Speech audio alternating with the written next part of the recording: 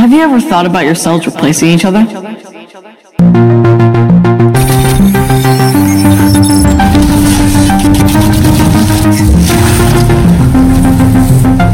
you really the you were when you were born? And will you be the you'll be in the future? Salutations, my friends, and thank you for tuning in to another edition of Factions of Freedom. I'm your host, Noise Era, Freedom Faction, whichever one you prefer, and I entitled this episode, Dangerous Precedents, Quarantining Chaos, and Environmental Security. That's right, we're going to be getting into the coronavirus for sure. All the developments going on there, as well as Harvey Weinstein found guilty. The CEOs of Disney, MasterCard, and Salesforce all resigning within 24 hours. Yeah, this is going to be an information-packed transmission, I assure you. But before we do, a few quick updates for you guys. If you haven't, make sure you go listen to the minicast we did earlier this week. Can You Quarantine America? I was still fighting with my sick brain, so I had to just go balls deep into all the information I could. And let me tell you, it was an insightful transmission. There is no part two. Let me guys know what you think in the description bar below. We are a few patrons away from doing live shows every single Friday. We will be doing an exclusive members show March 6th. I hope to see you guys there. Other than that, strap yourselves in because this is not a light episode. We hit on every single cylinder all the way down the rabbit hole. Strap yourselves in, ladies and gentlemen. This is a powerful ride of an episode. And with that being said, let's start the show.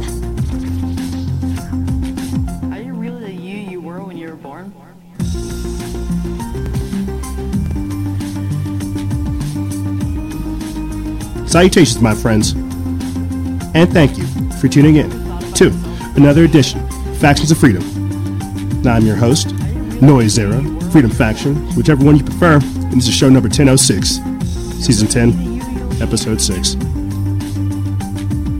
I'd like to start you off with a passage from my daily devotional. So, for our satanic friends, Luciferian friends, and our atheistic friends, I'm sorry to start off the transmission this way, but I'm going to be reading from the Standard Lesson 365-Day Devotional. Today's date is February 27th, and it goes like this. This is the message you heard from the beginning. We should love one another. First chapter John, chapter 3, verse 11. The scripture comes from 1 John, chapter 3, verses 11 through 17. It says, you've probably heard many times that as Christians, quote, we should love one another. However, when we look around our church, we often see people disagreeing and breaking off relationships rather than exploring the depths of God's love in us. John clearly spells out how we are to live each day. We shouldn't be surprised if the world hates us. That's to be expected. But brothers and sisters in Christ, our actions speak for themselves, proclaiming to the same world whether we truly understand and accept God's love. And John reminds us in a crystal clear declaration, quote, we know that we have passed from death to life because we love each other.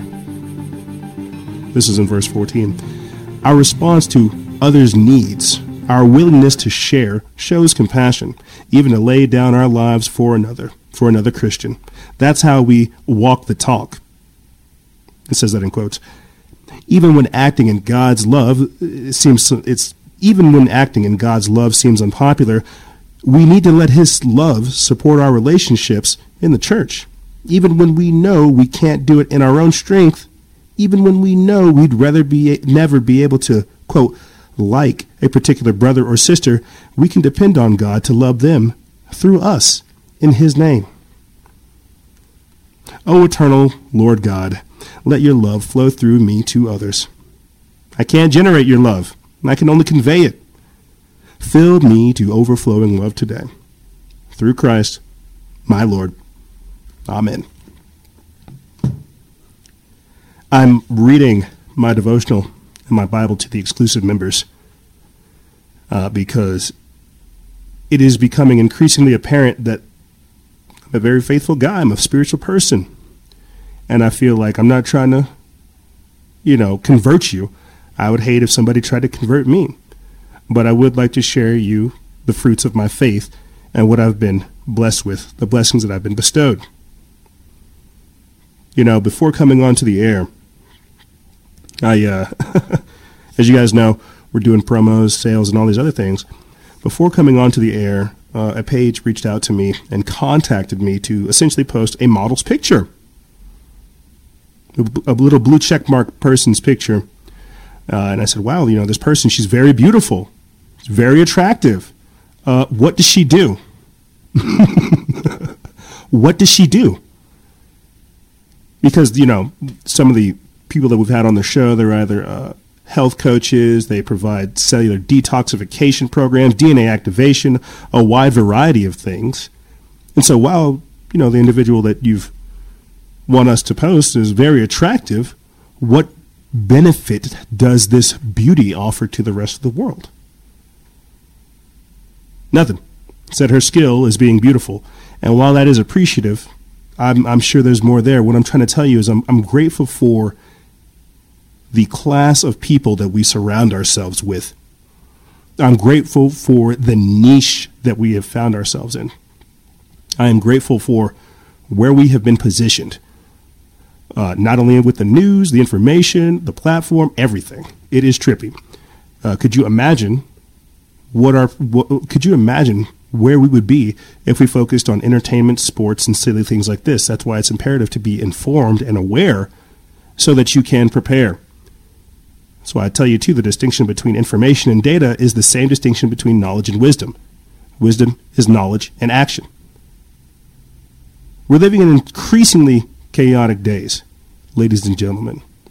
And all I can really continue to offer you, or can continue to offer you, is a little bit of knowledge so that it makes you a little bit wiser than you were yesterday. The world will become increasingly more chaotic. That is an understatement. But the only thing that will get you through it, if you want my honest-to-God opinion, is the focus that I mentioned a few episodes back, but also having a deeper connection to God. A really, really deep relationship with the divine, with the eternal, and so much more. You know, there's so much stuff that happens in a single week behind the scenes and then in front of the scenes and so much more that we all really kind of do just get desensitized with the information saturation.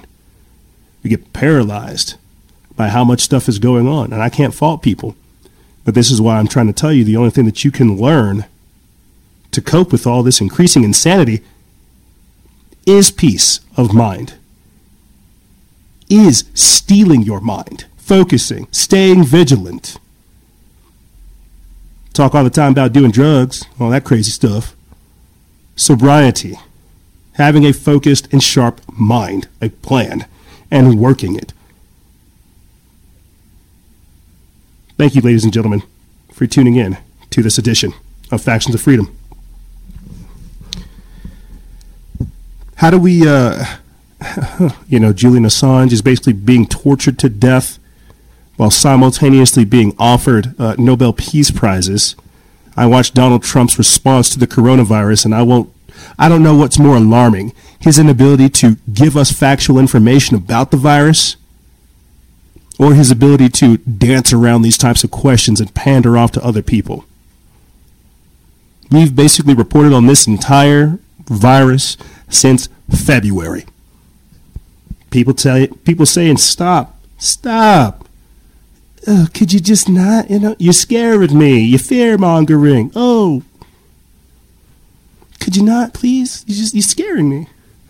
This whole month, we've done nothing but report on this. And this whole month, we've faced nothing but flack. And that's okay. Because I'm telling you, this is a test to see where we go from here. It is going to become increasingly chaotic. I'm telling you, we're going to get past the coronavirus. I'm looking up, I talk about being addicted to fish oil and magnesium. That's vitamin D3 and magnesium, and these are actually things that are good for you to help fight the coronavirus. You know, you guys heard me talk about just the other week, last week, how I shot myself in the foot. You know, I said I was in the best condition I was in, and then I ended up getting sick, and I didn't fight the cold initially, and so it came back and snuck me, socked me up. And don't worry, I'm winning now. I put that cold in its place. Taking my vitamin C, my vitamin D3, my fish oil, my magnesium, my zinc, my iodine, putting it in its place. But you see, I think that's kind of more of a statement that I'll get into in the second segment as well.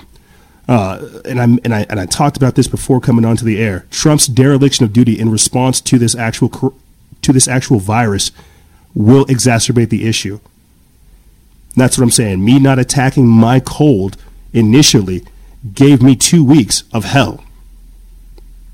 Extrapolate that to what's going on around the world. That's why those draconian measures that we saw in China that we reported on, the snatching of people, quarantining people, kidnapping, all that stuff, that was their response to trying to lock down on it. It's not getting locked down on over here in America. It's being allowed to spread. And so when I come in this transmission, reading to you from my devotional, it's because we're going to be talking about increasingly crazy things, ladies and gentlemen. And I want to make sure that you are relatively prepared. Emotionally, mentally, working on financially, and so much more. Being in this position, we're expected to have a lot more answers, be able to provide for more people, and it's very, very interesting not being able to do that. It sucks on another level. We've been promoting our new affiliate, My Patriot Supply, for essentially the entirety of the month. And very few people are taking advantage of the sales that they're having. And we'll go over that too in the second segment. I think people should just really realize that what we're talking about is signs of the times. And I'm not talking about the news outlet where we get some of our information. I'm literally talking to you gradually about biblical prophecy, revelations, and so much more. In the days stuff, dude. And that's I guess because we come from things in this weird Christian angle. We understand things differently. We see things in a different light.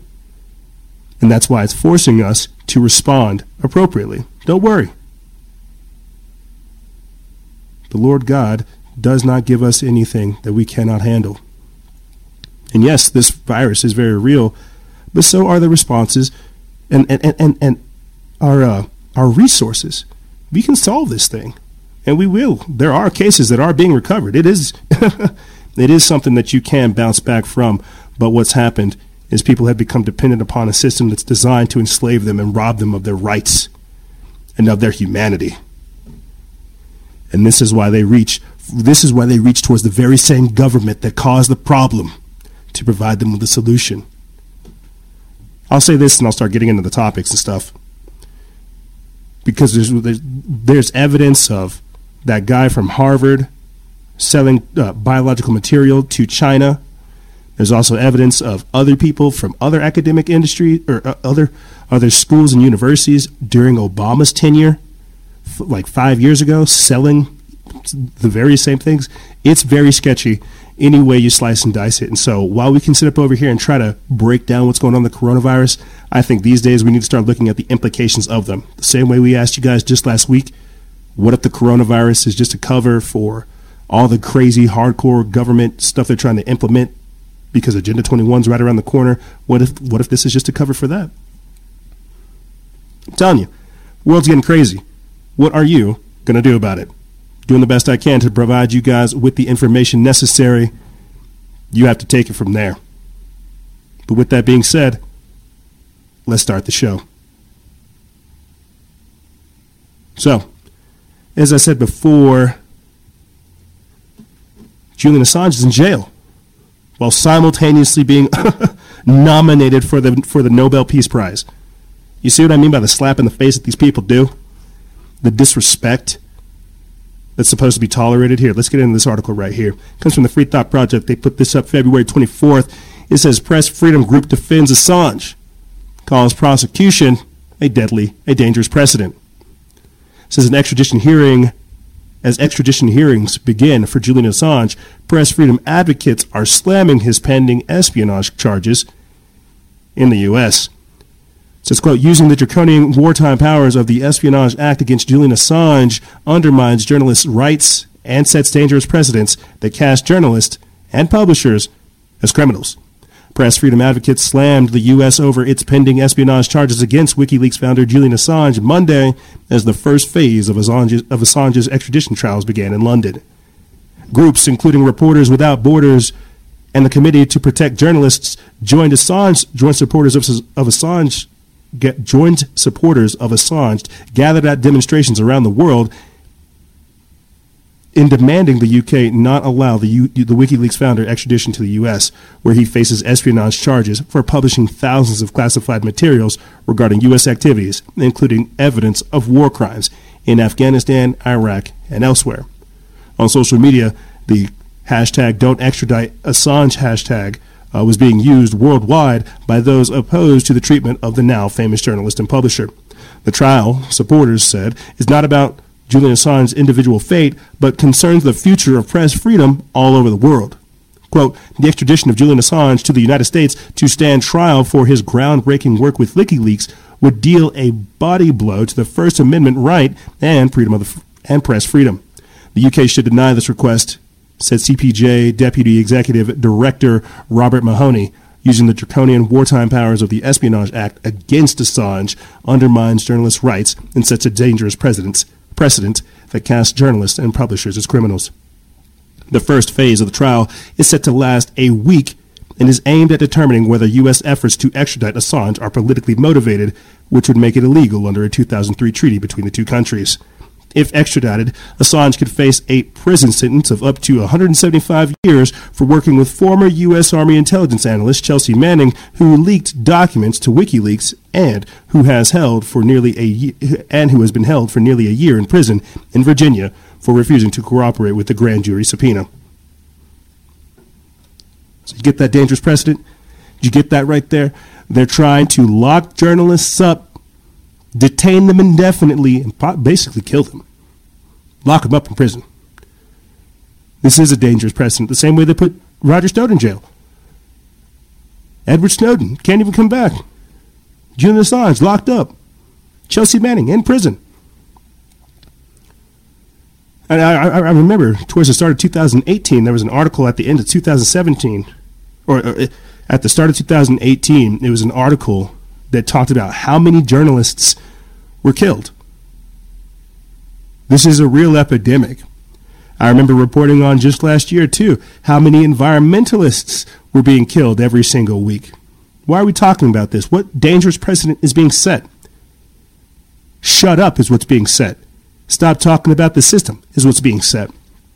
The whole whistleblower concept is being muddied underneath the Trump president or underneath the Trump administration. The idea behind people such as Julian Assange being a whistleblower, exposing government corruption, exposing war crimes, is so that we have a more just and moral society. A world that actually values and prizes truth, that doesn't want corruption. But you see, that's the crazy part, because now that very same that very same corrupt system that he's exposing, that people liked about him, is now being weaponized against him, and he's being left alone. That's the dangerous precedent. You can't come out against the system, rally enough people to do the very same thing, and then have the system chastise you without having people within the system to fix it. Put it to you another way. When I tell you that I got started with this back in started paying attention heavily 2012, 2013, with Obama signing the NDAA Act, with the indefinite detention of journalists, this is what it means. These are trumped up charges to try to lock this man away. The only thing is he hasn't been Epsteined, and that's what's even more dangerous about it. Some people are expecting it. But speaking of being Epsteined, I didn't get around to posting it. We're going to do a quick topic switch. Hollywood mogul Harvey Weinstein was found guilty of sex crimes. He was actually transferred to a special cell so that he didn't get Epsteined. Yeah, right after his trial, he started having heart problems, because they finally took back that prop of a walker he had. They took it back to Hollywood. Yeah, he started having heart palpitations and issues, saying, I don't know if I can go to jail. Yeah, you're going to go to jail. Don't worry. We put this up February 24th. It's from Judge Report Feed. It says Harvey Weinstein has been found guilty of rape in the third degree and criminal sexual acts in the first degree, bringing his 7-week New York trial to conviction in the central criminal case of the Me Too movement. The conviction in the cases of Miriam Harley and Jessica Mann could see Weinstein spend the rest of his life in prison. The charges carry a maximum sentence of up to 25 years. He also faces a sexual misconduct trial in Los Angeles involving 2 women, one of whom, Lauren Marie Young, testified in New York to bolster the Haley and Mann cases. The jury found him not guilty of sexual predatory assault. Weinstein's New York trial covered 5 criminal counts, including 2 of predatory sexual assaults, one involving Haley and actress Annabelle Sciorra, the other involving Sciorra and Mann. The jury had to unanimously agree on each count that Weinstein assaulted 2 women, with each count carrying a possible prison sentence of up to 10 years to life. In addition to the predatory counts, Weinstein was charged with 1 count of criminal sexual assault against Haley and 2 counts of rape, one in the first degree, one in the third, both involving Mann. Those first-degree crimes carry possible prison sentences of up to 5 to 25 years. The third-degree crime up to 4 years in prison. Haley, now 42, was a Project One-Way production assistant in 2006 when she says Weinstein forcibly performed oral sex on her in his Soho apartment on a July night in 2006. That allegation resulted in a charge of criminal sexual assault in the first degree. Haley's account of having sex with Weinstein later that month at the Tribeca Grand Hotel under duress, but not physically forced, did not produce criminal charges. Mann, 34, a former actress, model, and hairstylist, claimed that Weinstein raped her on March 18, 2013, at the Doubletree Hotel in Midtown Manhattan. So while you have Julian Assange essentially still locked up for exposing world crimes, corruption worldwide, Harvey Weinstein's finally getting the justice owed to him for his most recent transgressions, for his most recent crimes. You see, the dangerous precedent right there, if you want my thought process, is I think this guy's going to beat it. Some people say he's only going to get like 5 to 10 years, 3 to 5 years. If that, he's going to get off. I hope not. I hope it sends those shockwaves. But see, the dangerous precedent is that we have to have these discussions in the first place. About the couching scene for Hollywood in the first place. The dangerous precedent is that these powerful people are getting away. Another crazy thing that we'll get into towards the end of this segment is CEOs of major companies all resigning. I can't help but think when they're locking up all of these influential people in these jails, the same way they say arrests are coming for all of these deep state traitors, I can't help but think that as they put away the old guard, they're going to release another bioweapon. Harvey Weinstein's in jail. Epstein's in jail, air quotes. He didn't kill himself. Lock Hillary up. Comey, all these other people, these deep state traitors, just think about it. That's the COG. That's the continuity of government. I'm just wargaming. I'm just talking out loud. Just something to think about. But while Harvey Weinstein's creeping into jail and Julian Assange is effectively rotting in jail, check this out. California County plans to create a special task force to confiscate guns from banned gun owners. So you might end up in jail, Cali. I know a decent part of our listenership actually is located in California. I'm trying to make sure you guys don't end up in jail.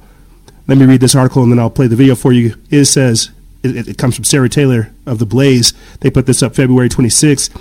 It says Santa Clara County in California has announced a plan to implement a brand new task force to confiscate guns from citizens who are not permitted to have them. This is, again, on the heels of the passing of the red flag gun laws, the Virginia gun confiscation bill, how that went to the House, it fell through. They're trying to come after your guns. They're trying to criminalize the very idea of you protecting yourself as if that's a bad thing. They don't want you to have guns. They want to have the guns. But here, let's take a listen. Right now on KPIX5 and streaming on CBSN Bay Area, a push to get guns out of their own hands. A new team has been formed to remove those weapons from certain people who pose a threat of violence. Good evening, I'm Alan Martin. And I'm Veronica Dela Cruz. KPIX5's Devin Feely is in Santa Clara County with this story. When someone with a felony record or a history of domestic violence shoots and kills someone with a gun, we often ask ourselves in the aftermath of that tragedy, why wasn't more done to prevent it? Why didn't someone get those guns out of that person's hands? The Santa Clara County District Attorney's Office now believes they have a more effective way to go about that.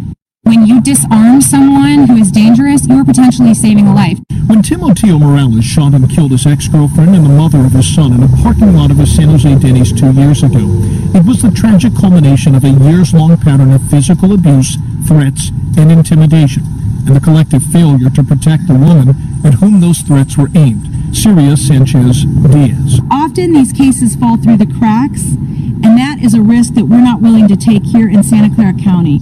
The Santa Clara County District Attorney's Office is forming a dedicated 5-person unit focused on taking guns out of the hands of convicted felons, people charged with domestic violence, and people with restraining orders. The seizures will ultimately be handled by special teams within the police department. We can't just knock on the door and ask nicely for a gun back. It often requires the SWAT team, special operations. Because the seizure of guns, especially in the context of an abusive or unraveling relationship, are some of the most dangerous situations officers can find themselves in, the DA's office says their actions will be targeted and prioritized to go after the most dangerous offenders. So we are very careful, we are very methodical. Safety is our number one concern for everybody involved.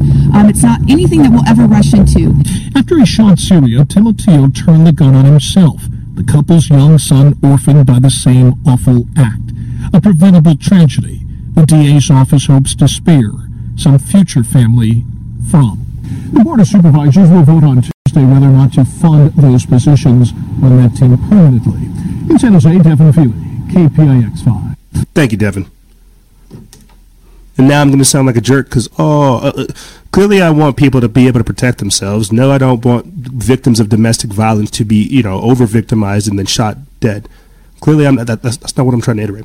What I'm trying to say is this is the gradual push of what Beto O'Rourke said, where we're coming for your guns. This is in total alignment with the still red flag gun laws, taking guns from people that pose to specific threats, right? This is exactly what they're wanting. They're just putting the image out there, hey, we're trying to protect people from domestic violence.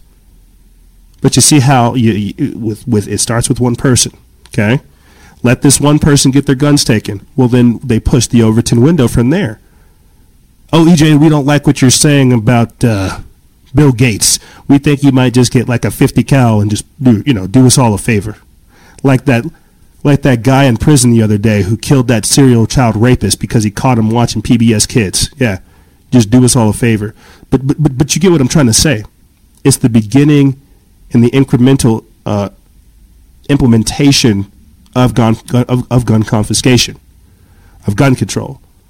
So while they're gradually rolling out all these different programs, these other different agendas and so much more, they're coming for your guns. They're coming for the way for you to defend yourself. I think when we just start talking about medical martial law and so much more, I just get this image of just like dudes in white suits and respirators coming to get you and you not being able to defend yourself or being able to protest because, well, they took your guns away. You were a threat. They saw you over there stockpiling food, ammo, water, vegetables, seeds, and so much more. They said, wow, this guy knows something. Let's take his only means for defense. I don't know. I guess I'm kind of crazy like that. My mind goes in certain places. But speaking of places, where did the CEO of Disney, MasterCard, and Salesforce, where did they go? Because they all resigned within 24 hours of each other. My bad. Major CEOs who stepped down in the past month: Disney, MasterCard, L Brands, Uber Eats, Hulu, MGM, IBM, and LinkedIn. These are all companies that had their CEOs step down. They're not going to have their guns taken. Heck, they have security for that. What is going on? So when we're talking about dangerous precedents, The idea of people being able to have their guns taken because they're seen as a threat from some ambiguous board, some shadowy group, we don't know. We're already seeing the social credit score being implemented on Twitter. We didn't get around to talking about that this week because of all the stuff that's going on with the coronavirus.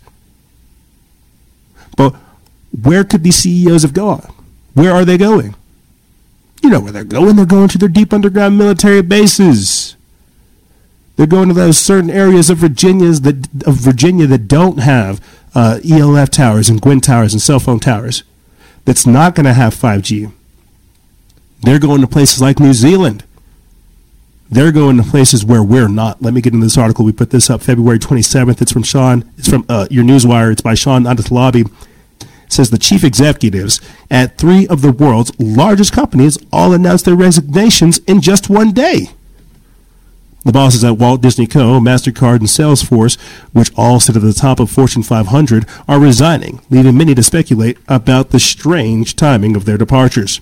Robert Iger, who has led Walt Disney Company since 2005, will retain the role of executive chairman until 2021, but will be replaced as CEO by Bob Chapek. Quote, with the successful launch of Disney's direct-to-customer business and the integration of 21st Century Fox well underway, I believe this is the optimal time to transition to a new CEO. Mr. Iger said in a statement, quote, I have the utmost confidence in Bob and look forward to working closely with him over the next 22 months as he assumes the new role and delves deeper into Disney's multifaceted global businesses and operations, while I continue to focus on the company's creative endeavors. Newswars.com reports that MasterCard's AJ Bango will also transition from CEO to executive chairman effective January 1st, 2021. The company announced it. Bango will be replaced by Chief Product Officer Michael Maybach. Quote, MasterCard's announcement came a day after the credit company warned that the coronavirus outbreak could hit its 2020 revenue. The stock traded 1.6% lower in the pre-market, CNBC reported on Tuesday. Keith Block, who served as a co-CEO of the top customer relationship management firm Salesforce, stepped down on Tuesday. Block will remain as advisor to the CEO, the company explained in a statement. So what the frick-frack is going on? Because earlier this week, too, the stock market went down like 1,000 points. What is going on? This is that black swan event that I was trying to break down to you guys last week. Do you see the gradual, red flags, red flags, red flags? Like you see the things that are going on. Even myself, I'm having the nervous laughter because I'm not really sure what to say about these things. For people that are conspiratorial minded like ourselves, like I told you, these CEOs got the tip. They got the memo. It's time to go. Same way Kobe got the memo. It's time to go. It's time to go. Something happened when we hit 2020. That's why I'm like, watch out for more celebrity die-offs, air quotes, because they'll stage their deaths so they can begin to just start repositioning where things are. It really is a crazy, crazy world that we're entering into. That's why I say dangerous precedent.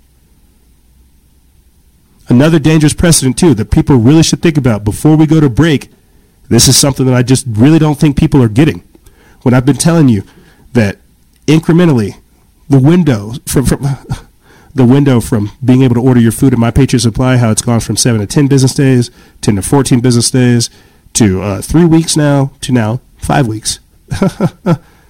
When I tell you that there are Walmarts around these military bases who are going out of food, when I'm telling you guys that it's getting crazy, that the military bases know stuff, that people that the banks know stuff, it's crazy.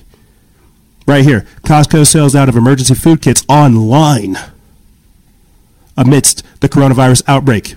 They put this up today, February 27th. It's from Activist Post. I wanted to get this up before we got on the air with you people. It says Costco Wholesale, which is one of America's biggest suppliers of long-term storable food, sold out of all their, quote, emergency food kits on their website after the CDC warned that Americans should be prepared in case the coronavirus becomes a pandemic. Visitors to the emergency food kits and supplies section of their website are currently greeted with a message saying, quote, we're sorry, no products were found. When I visited their site on Tuesday, only 2 products were listed, one of which was a large bin of macaroni and cheese. The site gave an error when I tried to open the page and said it was sold out. On Wednesday, the page was down altogether. A Twitter user shared a screenshot of their page on Monday highlighting how they sold out of their $4,999 pallets. I visited a local Costco warehouse to stock up on Wednesday morning and didn't see any emergency food kits, though there was plenty of 12 to 25 pounds bags of rice. Yeah, because people don't want that stuff coming from China. Only one rice variety out of 5 or so was low on stock. The shelves were mostly full. I only saw one older Asian woman wearing a face mask. They're sold out everywhere now. The Mormon Church, which asks all their followers to have an emergency food supply that will last their family 90 days, has a handy guide on their website for the best foods to buy or avoid with a focus on long-term storage. The Organic Prepper also has a useful guide. The Spanish flu, which is believed to have been a bird flu as opposed to a possible bat coronavirus, lasted 2 years. It's probably a wise decision to at least stock up on the basics you normally eat to get ahead of the crowd. In America, for the time being, the biggest threat is that of the one to our supply chain. So we're going to take a break. I wanted to set that up to let you guys think about that as we go to break, because when we come back, we're going to jump into the coronavirus. This stuff is nuts. I'm going to play a few videos, news blitz, slides, stuff like this to really paint the picture of you need to get prepared. There are people, I understand there are people saying, hey, this is connected to 5G. You're missing the point. I don't care. Whether it's 5G or a virus, are we prepared? We're not. And this is what's crazy. I don't want to get up over here and do what the rest of the media is doing and frighten you and worry you. But I do want to make sure that you guys are prepared, that you are aware of these things.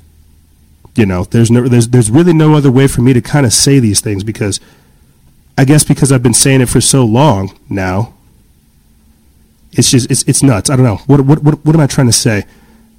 There's a dangerous precedent being set right now with the supply chain of food, with the dependency upon the government, with the ignorance of the masses, how we've just totally been like removed from nature. We don't really know how to we don't really know how to do a lot of things.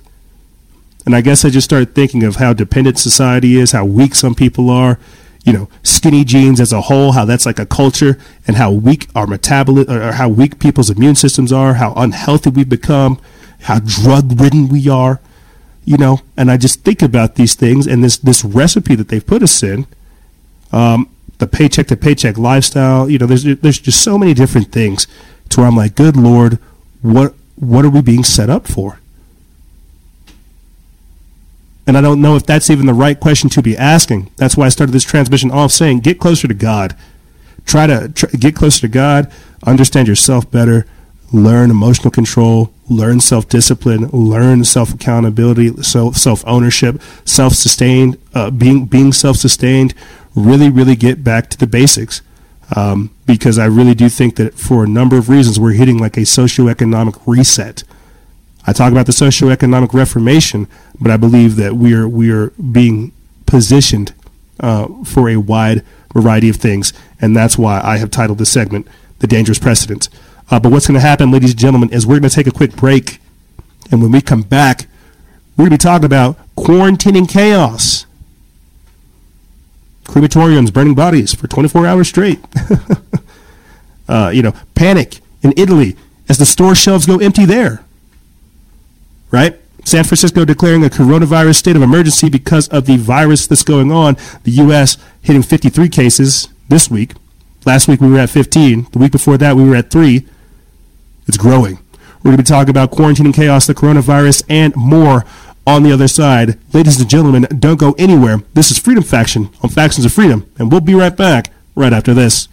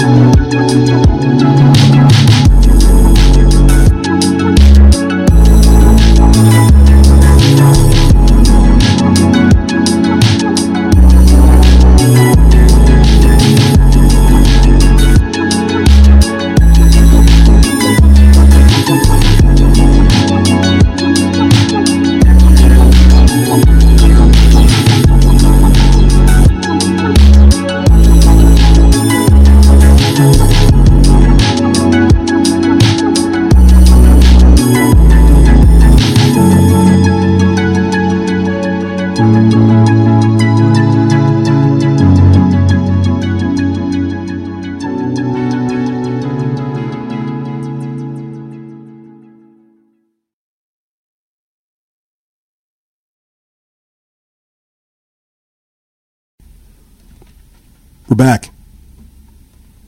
Thank you. Thank you, ladies and gentlemen. Thank you for being a part of my history. Thank you for being a part of time. You know, before we get into, again, increasingly crazy information, I want to say I'm very grateful that we're all going through this together. You know,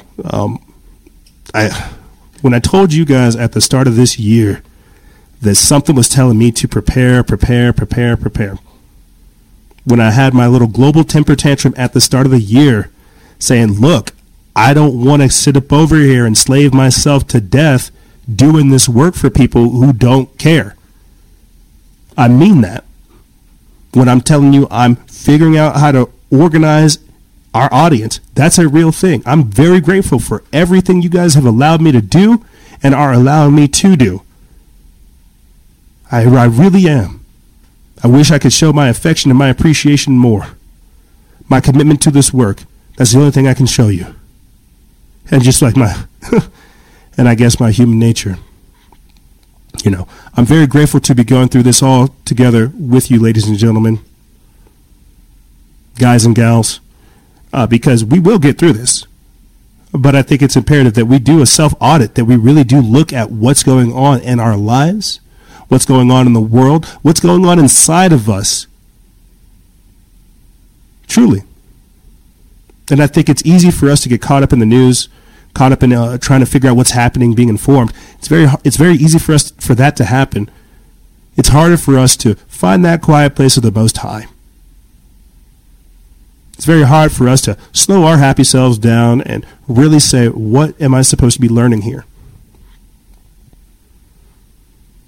Total side tangent, and I should just get into the episode.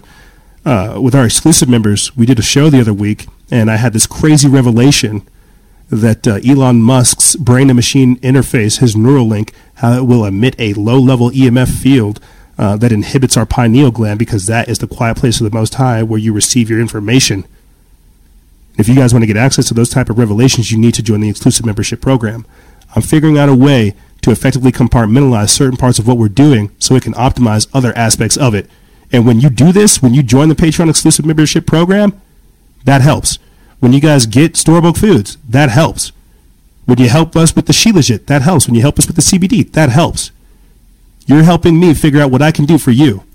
That's why I'm telling you, this is a synergistic relationship. And when I get up over there and I have my global temper tantrum saying I don't want to do this, it's because I'm looking at the news. I'm tapped into something different. Our news projection and analysis, it's sometimes a week, 2 weeks ahead. I'm thinking that far. I don't want to sit up over here and lose my mind while people don't get the severity of what's actually happening. Here, you know what? Here's a better way for me just to explain this. We're going to go over here to mypatriotsupply.com. And I'll put the link in the description bar below too, so you guys can check it out. What we're going to do, right, is click on their little notification right here where it says, check this out. We're experiencing a shipping delay. Click here for details. It says, if it would load, it says, alert. National demand for storable goods has reached 100 times. Right here. And I'm just going to read to you guys. You know what? Before I get to the 100 times, let me just read the right here. February 21st at 5:04 p.m. They said My Patriot Supply continues to experience 10 to 12 times the normal demand for our preparedness products. This continues a shipping delay for approximately 70% of our customers. We're shipping thousands of orders a day. For orders being delayed, it's taking 7 to 10 business days to ship. Our teams across multiple warehouses nationwide are working extra shifts, extended hours, and weekends to produce, pack, and ship as much of our shelf-stable food products as quickly as possible. In a handful of cases, orders may take up to 14 days before shipping. Great. That's literally like last week. 7 to 10 business days. 10 to 12 normal. Okay. What about let's just say like the week before that, right? They were saying that, hey, unusually high numbers on the 12th, February 12th. Unusually high numbers of orders. It says 10 to 14 business days. At the time, whenever they started putting out all this stuff, you could get your food, your product from them 2 days after, 2-day guarantee. That's what they promised you. 2 days. If you ordered it, you'd get it in 2 days. Let's look at their most recent update real quick. This is this morning, 8:52 a.m., February 27th. It says demands for our storable food products remains near 100 times the normal volume. These are unprecedented times. Shipping will be delayed on many orders, potentially 6 weeks or more in rare cases. Complete checkout to reserve your place in line now. 100 times. 100 times, not 10 to 12. 100 times. Not 7 to 10 business days, 6 weeks. So I'm going to go ahead and tell you guys, go ahead, get your order now. I'm going to put the link in the description bar below because you should go ahead and get your order in. Even if it doesn't come to you right off the bat, it's good knowing that that's going to come to you, that you're queued up. It's made in America, grown in America, and it's sanitized too. It's not flown. It's going to be it's basically coronavirus quarantine free, safe. You see what I'm saying? So I'm really trying to paint a picture for you guys here about the severity of what's going on.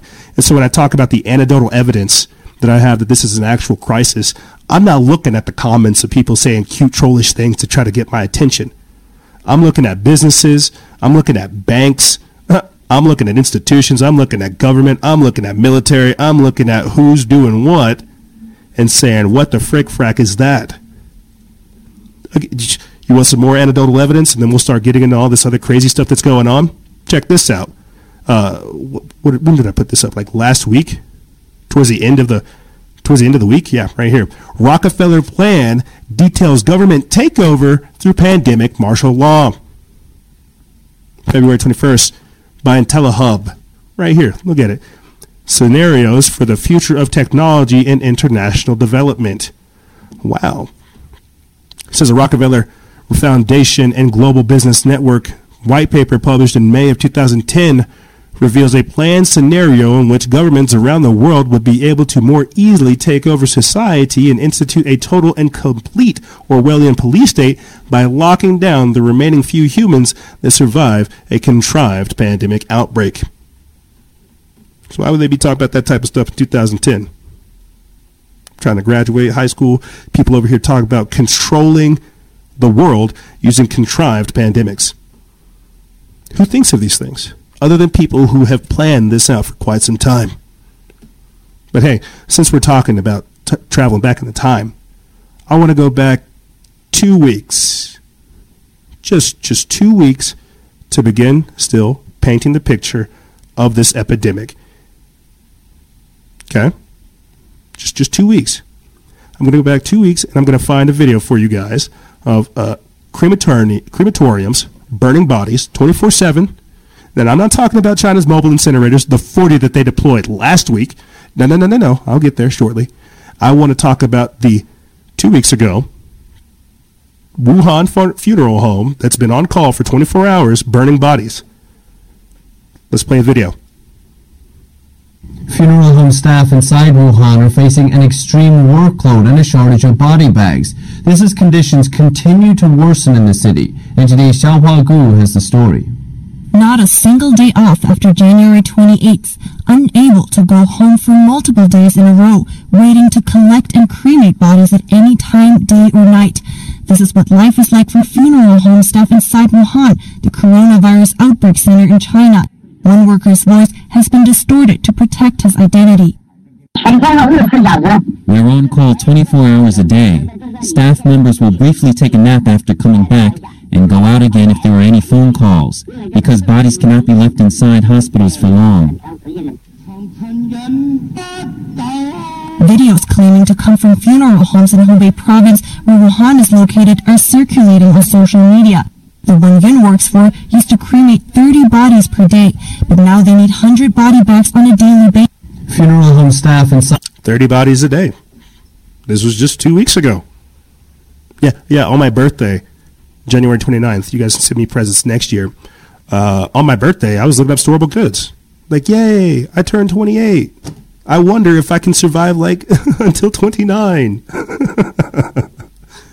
This is all, again, nervous laughter because of the insanity that's going on. But continuing on, That was 2 weeks ago. 24 hours a day, burning bodies. Go ahead, choke them in there. I wonder how many bodies that is. It's probably like 1.5 or 1.2, like every hour. That's insane to me. And that was 2 weeks ago. Last week, what did we hear about right here? China deploying 40 incinerators in Wuhan amid fears of a coronavirus death toll cover-up. It's like, what? No. They're not covering up all those deaths. There couldn't be this many deaths to where they would need 40 mobile incinerators. They have their crematoriums working overdrive. Why would they need 40 incinerators, EJ? Because it's an outbreak. It's an epidemic. The numbers that are coming out of China cannot be trusted. Here, let's look at some of the numbers real quick, because that catch you up, talk to you about the week before last week, and now this week. Right here, 82,000 confirmed cases, 2,810 deaths, with over 33,000 recovered. That's right. The majority of the cases are coming from mainland China.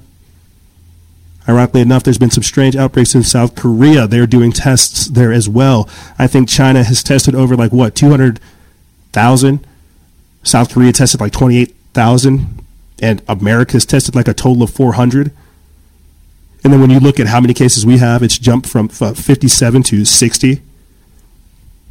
And so this is and I'm sure those numbers are bigger than they claim. I'll put this link in the description bar below as well if you guys want to get access to it. It's the Coronavirus Live View Tracker. It breaks down what's actually going on with it. But let's think about this. Let's really think about what we're seeing right now. Insanity, chaos, craziness. We don't know. But what we are seeing is just that, the quarantine of chaos. Now, I'm going to play this quick video for you guys and read the caption.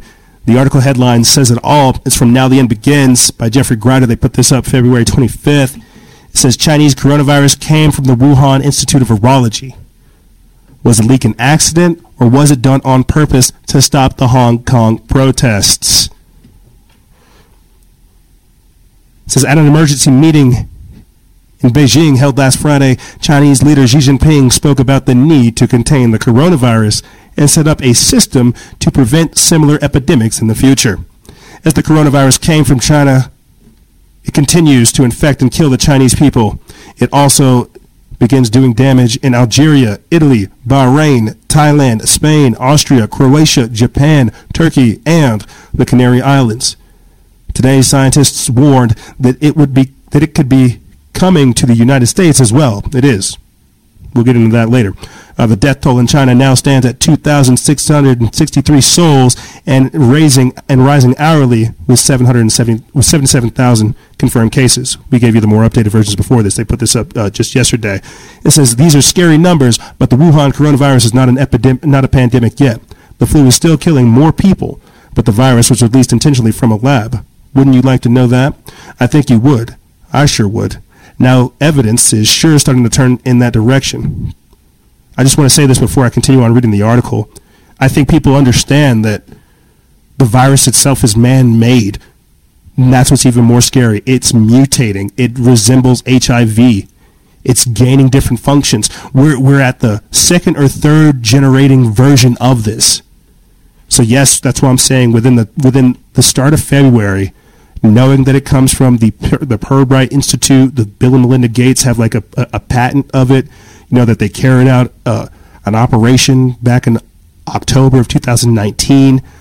Some people are saying they started seeing some of the sicknesses show up in November of 2019. We're just now playing catch up to this. So yes, it mutates, but now we're seeing the implications of this. You see, let me get back into this article. It says, quote, "For I will at this time send all my plagues upon thine heart, and upon thine servants, and upon thine people, that thou mayest know that there is none like me in all the earth. For now I will stretch out my hand, that I may smite there and thy people with pestilence, and thou shalt be cut off from the earth." Exodus chapter 9, verse 14 and 15.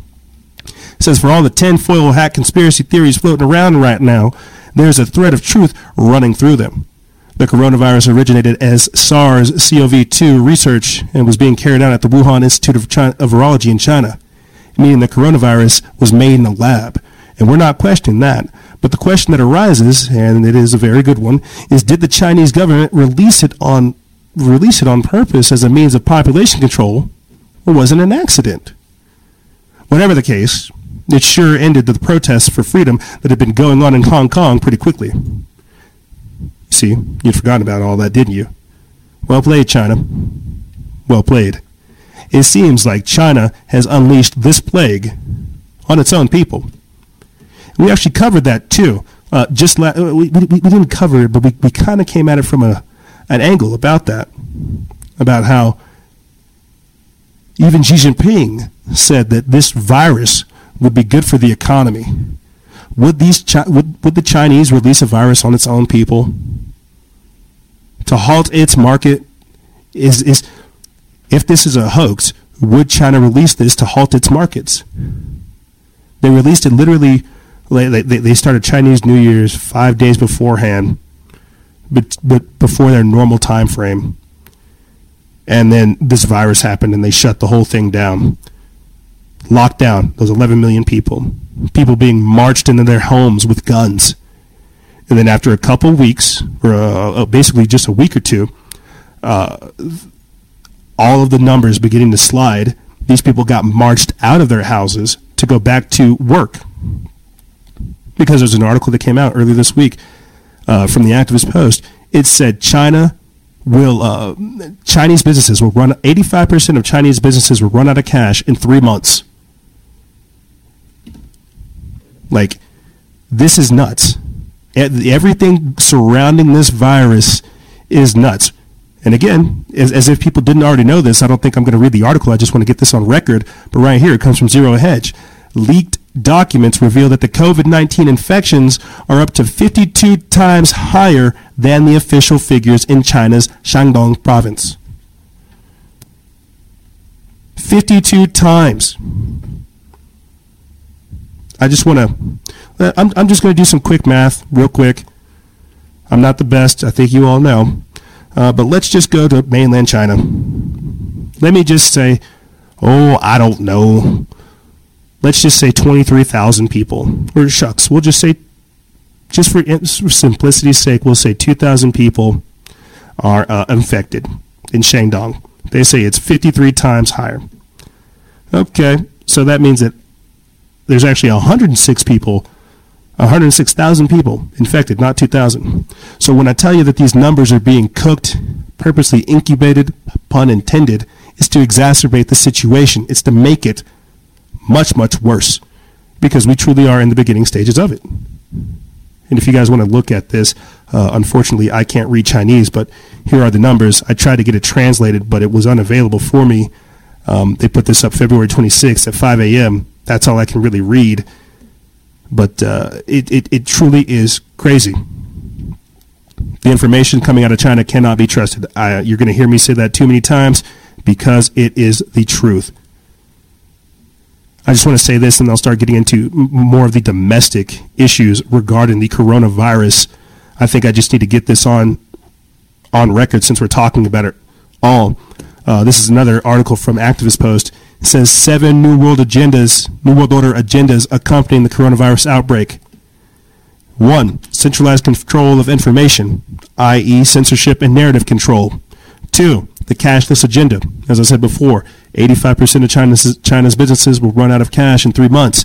They need to convert all of that cash within 3 months to the cashless system. That way they can monitor your transactions and so much more. We'll speak about that later. 3. Martial law quarantines. We're going to be getting into that as well. The Pentagon already converted 11 different military bases into quarantine facilities. I've talked to you about apparently friends I have that have gone through that process and are now loose. So it's very, very crazy. Continuing on. Mandatory vaccination. We're seeing that take place in Australia. That's another thing that popped up right before I came onto the air. It's crazy. Right here. Bill Gates' ID 2020. Digital identification and microchipping. We saw this take place in China, where they put those electronic trackers on the people who showed symptoms on the coronavirus. It created a digital technocratic caste system where you were either red, orange, or green. Green meaning you're in the good, red meaning you need to be quarantined, orange meaning you need to be watched. Digital identification. Continuing on. 6. Agenda 2030. Wuhan was slated to become one of China's smart cities, and that plays a huge part in an article I'll get into later on. There's evidence, as we've been hearing, underneath the tones of all of this, that in Wuhan, China, back in October is whenever they launched their 5G system. Some people are saying that this is the initial burst of 5G being activated in Wuhan, in China. Some people are saying that this is Wi-Fi sickness, this is electrosmog, the nausea, the vomiting, and so much more. Instant death. We'll get into that later on. And then 7, right here, is the coronavirus epidemic a race-based bioweapon? I'll put that link in the description bar below so you guys can check it out because it's really, really powerful, to say the least. But this is why we need to get our hands around this. Because if it does have all these other implications, you're going to see them and all these other agendas gradually working their way through the system. Basically, don't get caught slipping. I don't want to sound like everybody else, but stay woke. But here, let's get back into the news so we can keep on breaking this down. I just told you guys that in Shandong province in China, the numbers are 52 times higher than what's being reported. And throughout the entirety of this ordeal, China has done nothing but hide the numbers. And now we're having the very same thing happen here in America. This comes from End Times Headlines. It says Oregon and Florida health officials won't reveal how many are being monitored for the coronavirus. Let's take a listen. No confirmed cases of the virus in Oregon, but we did wonder how many people are being monitored for coronavirus. And when KGW's Pat Doris asked, he found a surprising answer. Pat? Right, Laurel, it was basically, that's none of your business. It was the same answer that Lars Larson got when he put the question to the Oregon Health Authority before we did. And it still makes no sense. The Oregon Health Authority spokesman told me there's a lot of stigma connected to the virus right now, and keeping the number of people monitored secret is to, quote, protect their privacy and the integrity of the outbreak investigation. He also cited an Oregon state law, ORS 433.008, which reads that any information obtained by OHA or a public health authority in the course of an investigation of a reportable disease or disease outbreak is confidential, which is why we are not asking for names or addresses. But the entire number of people being monitored, how can that be confidential? And by the way, the state of Washington... No confirmed cases of the virus in Oregon. Because you're not allowed to know that. That's needed to know. If people started talking about this in a real fashion, it would cause a pandemic. We don't want to tell you how many people we're watching. Just trust the official figures. I was going to read to you guys an article about how the CDC is outlining pandemic planning and how countries are limiting travel and how the U.S. has confirmed its 53 cases. But I think you're getting it. It's gradually getting to a point to where we're going to have some kind of control, some kind of response to this. You see. But because we're not seeing it, I think that's what's worrying people even more, if you want the truth. That's what's worrying people, is that we're not seeing like a legitimate and authentic response to this. I watched Trump's press conference regarding the coronavirus, and as I said before, I don't know what's worse, him not being able to directly reassure the public or his ability to kind of pacify the people and their worries. I get it. He doesn't want to.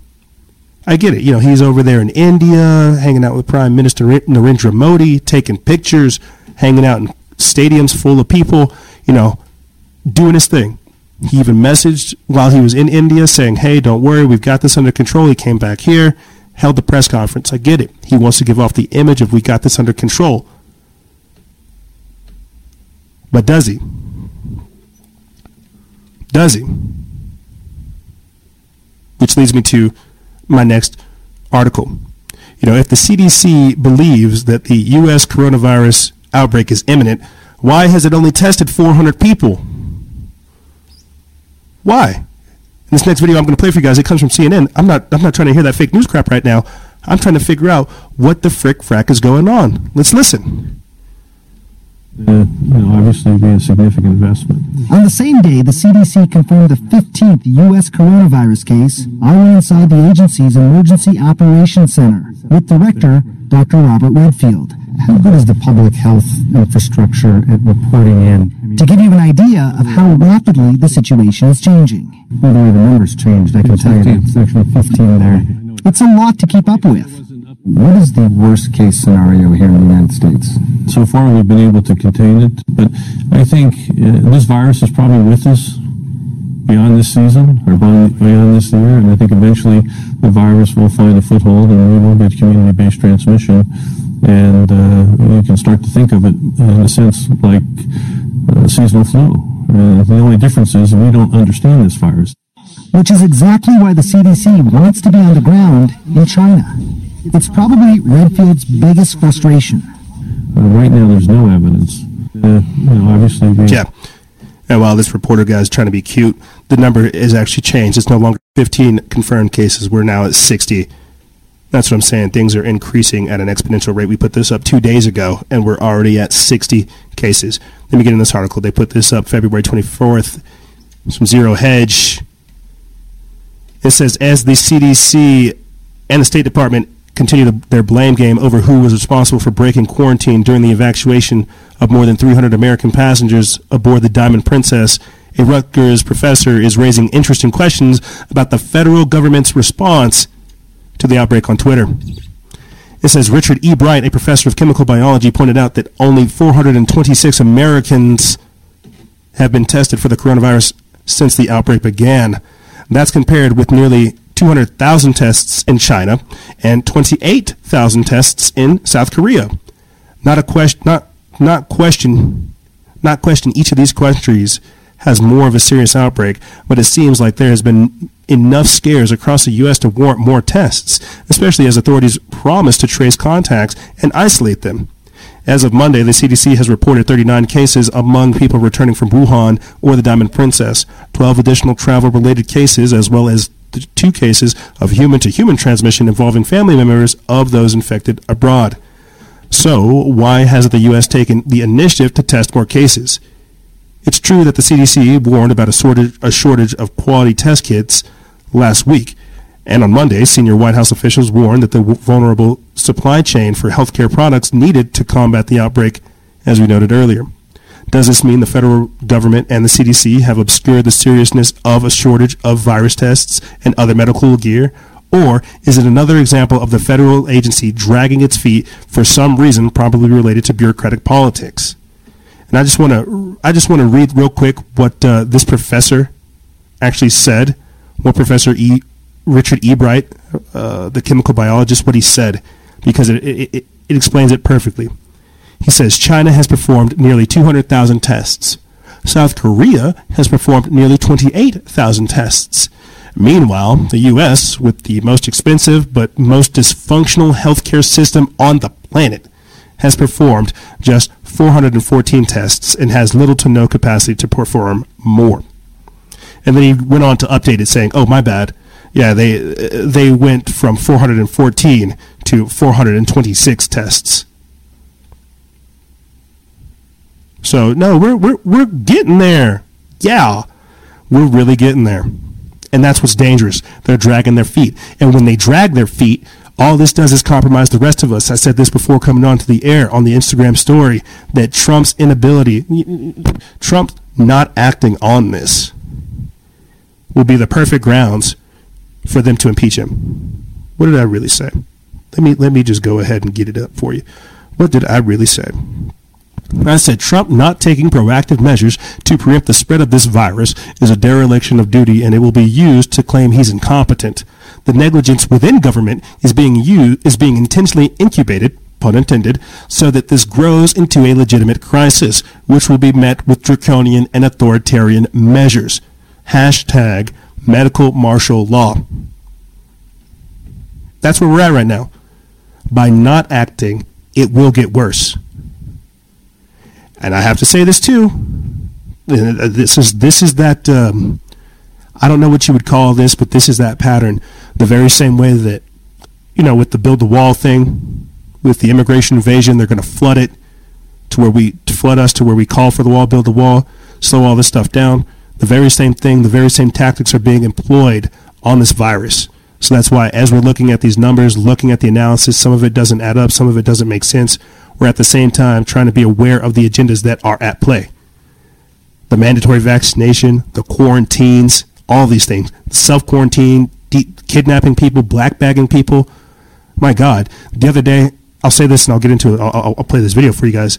But my God, the other day I saw a video in China of this guy getting out of a car, and it's like there's two police officers egging this guy to get out of a car. They have a shield on. They have like white coats, white quarantine clothes on. They're like poking at his car, trying to get him to open the door. They get him to open the door. They poke him more with the stick to agitate him. He's kind of, egging on the people that are provoking him. And then out of nowhere, a group of individuals come up behind him, throw a bag on his face, and basically just disappear him. I think I don't really know what else to explain other than that. He basically got provoked to come out of his car, and then he got a bag thrown over his head and had his hands tied, hog-tied, and they threw him away. Could you imagine the very last thing you remember seeing is men in white suits provoking you before you just have a black bag thrown in your face? These are the draconian measures that China engages in. We're not talking about their thought transformation camps, their re-education centers, the places where they take their religious extremists and the like, where they take you if you have anti-government views or radical religious views, or if you're just a Christian or something like that.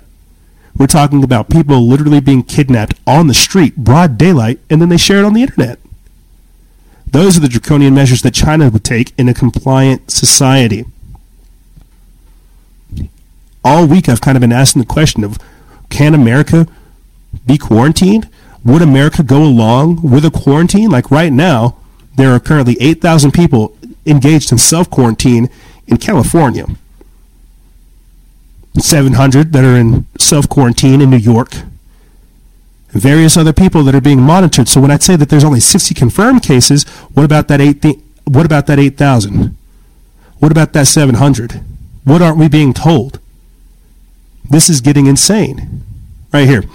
This comes from Raw Story. It's by Bob Brigham. They put this up February 25th. It says, San Francisco declares coronavirus state of emergency as fear of COVID-19 grows. It says San Francisco Mayor London Breed made an emergency declaration to help the city prepare for COVID-19 coronavirus. Quote, although there are still 0 confirmed cases in San Francisco residents, in San Francisco residents, the global picture is changing rapidly and we need to step up preparedness, Breed said in the statement. Quote, we see the virus is spreading in new parts of the world every day, and we are starting to take necessary steps to protect San Franciscans from harm.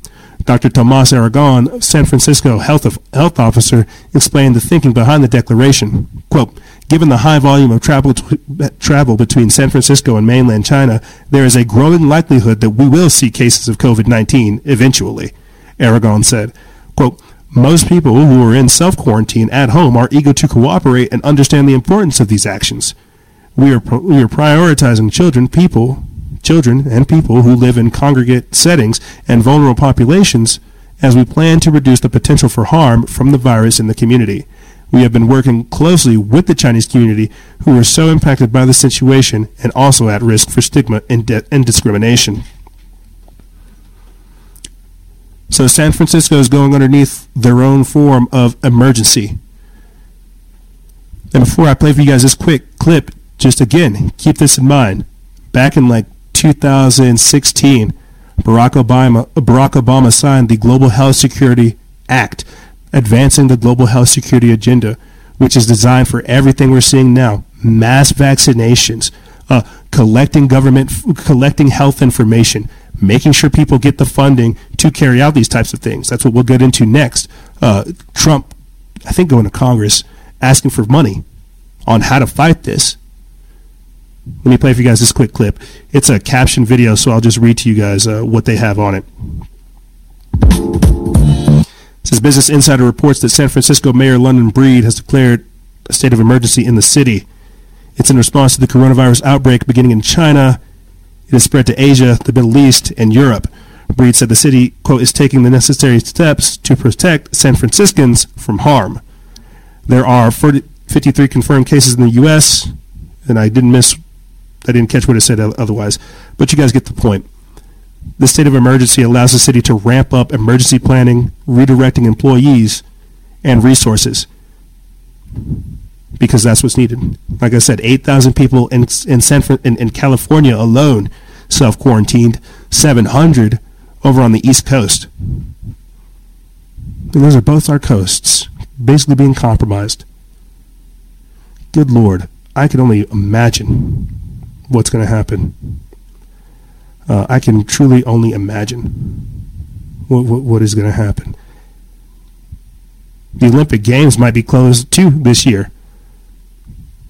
Pilgrimages in the Middle East, Muslim pilgrimages are being shut down. This is not a hoax. I hate that Americans do this crap, and I get it. We've survived Zika, we've survived Ebola, we've survived all this stuff, but it's like when it comes to this, we're just like retarded. We got caught slipping. Is the easiest thing to say. We really got caught slipping. And since I'm talking about the coasts, right? California, New York, shucks. Why don't I go ahead and start talking about the border as well? Out there in South Texas, you have people who are also immigrating right here. February 26th, there's a report that claims that the Border Patrol agents are provided respirators to deal with the Chinese, because they too are also coming up from the southern border. It says that the CBP has encountered 91 immigrants from China since the start of 2020.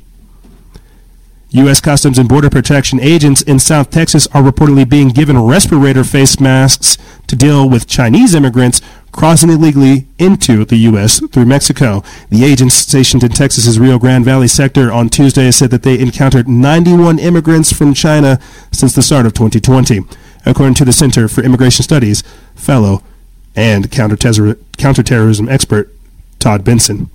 Fortunately, none of the Chinese immigrants have tested positive for the coronavirus currently wreaking havoc in China and other parts of the world. It says and this comes from the Border Patrol source. It says 91 Chinese immigrants or migrants apprehended at the Texas Rio Grande sector since January 1st. They are being isolated and screened for the virus. Agents given respirators to deal, no virus detected as of today. Lots of Chinese still coming over there and elsewhere. The update from the southern border comes as U.S. health officials on Tuesday warned the virus's spread to the United States appears inevitable as cases continue to pop up in Asia and the Middle East. Quote, ultimately, we expect we will see community spread in the United States, a top scientist at the Center for Disease Control and Prevention said on Tuesday. Quote, it's not a question of if this will happen, but when this will happen and how many people in this country will have severe illnesses. Yeah, so while we're talking about immigrants, or while we're talking about cases in California, New York, now we're talking about immigrants coming over from China and they're still pouring in. This is an epidemic. Truly, it's an epidemic. It's a pandemic for sure, but this is becoming nuts. And I just want to read this real quick just to get this on record so people know that something, I guess, is being done about it. This came out this week as well because of, again, the rapid evolving nature of this crisis. It says the Senate to receive classified coronavirus briefing Tuesday as the Trump administration is to ask for emergency funding. That's right. It says the Trump administration is reported to be asking for emergency funding from Congress to address the looming crisis, even as the virus has been contained in the U.S. So far, it's not contained. It's becoming an epidemic. It truly is becoming an epidemic. So to kind of put a bookend on this version of this angle of covering the coronavirus, I want to get into this, okay? Because I think this encapsulates so many things that people need to take care of. Just if you're not homeschooling, or you haven't thought of homeschooling, or you haven't thought of like really working from home, remote working from home, or really thinking about how you can streamline your life a little bit more, I think this article and kind of what we would go over in it will explain it, because I'm not going to go over it all. You guys definitely need to read more of it. I'll put the rest of it in the description bar below. But right here, it says the CDC warns businesses, schools, and communities to prepare now for the COVID-19. Quote, the disruption of daily life might be severe. This is put up by the Organic Prepper. It's by Kat Ellis. They put this up February 25th. This next one comes from the CNBC. Mainstream news is now telling you that the CDC outlines what closing schools and businesses would look like in a U.S. pandemic. Because people are beginning to see this. We saw crazy footage of those fumigators just spraying gas in an emptied out Chinese town in Wuhan. I'm telling you that I'm seeing videos of people in office settings with sanitation tarps over them. This is crazy. So this isn't far-fetched to think about it. I'm telling you, they're marching people home. And then they're marching them to work with guns. Because you can't disrupt that. It is nuts, everything surrounding this. Let me get in this article.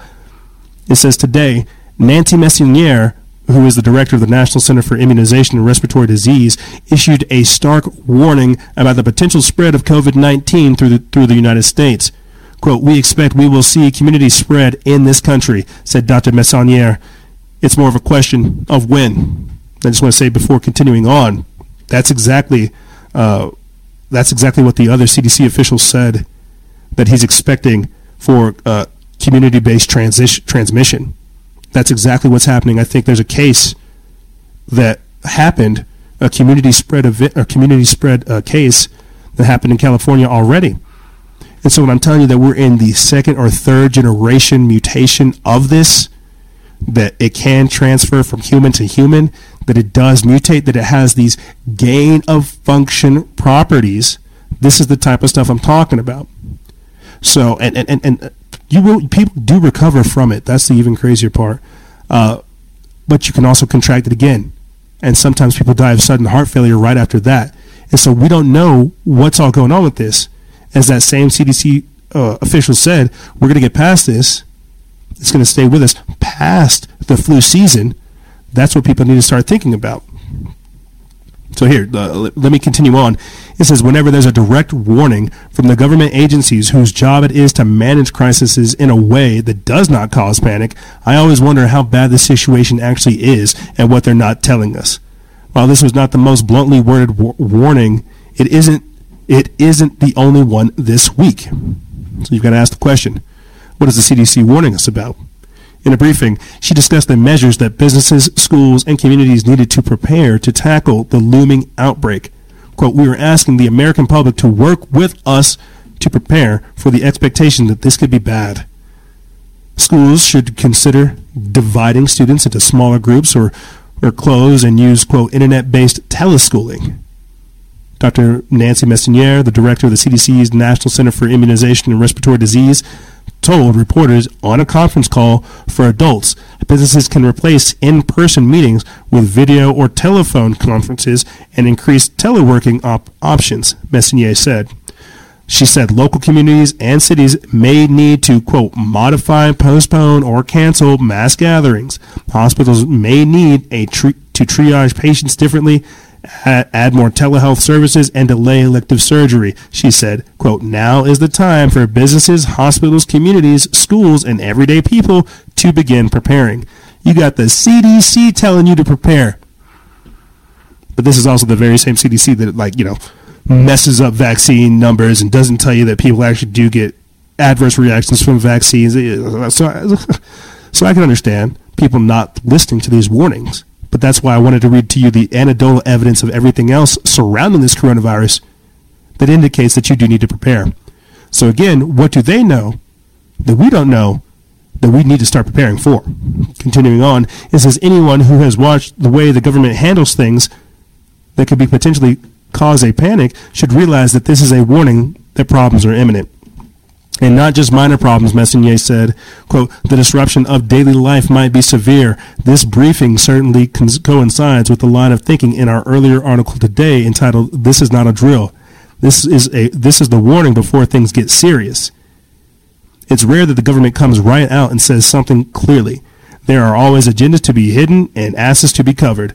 The government prefers to, quote, manage the flow of information as they did during the Ebola outbreak in 2014, when they instituted an outright blackout on information.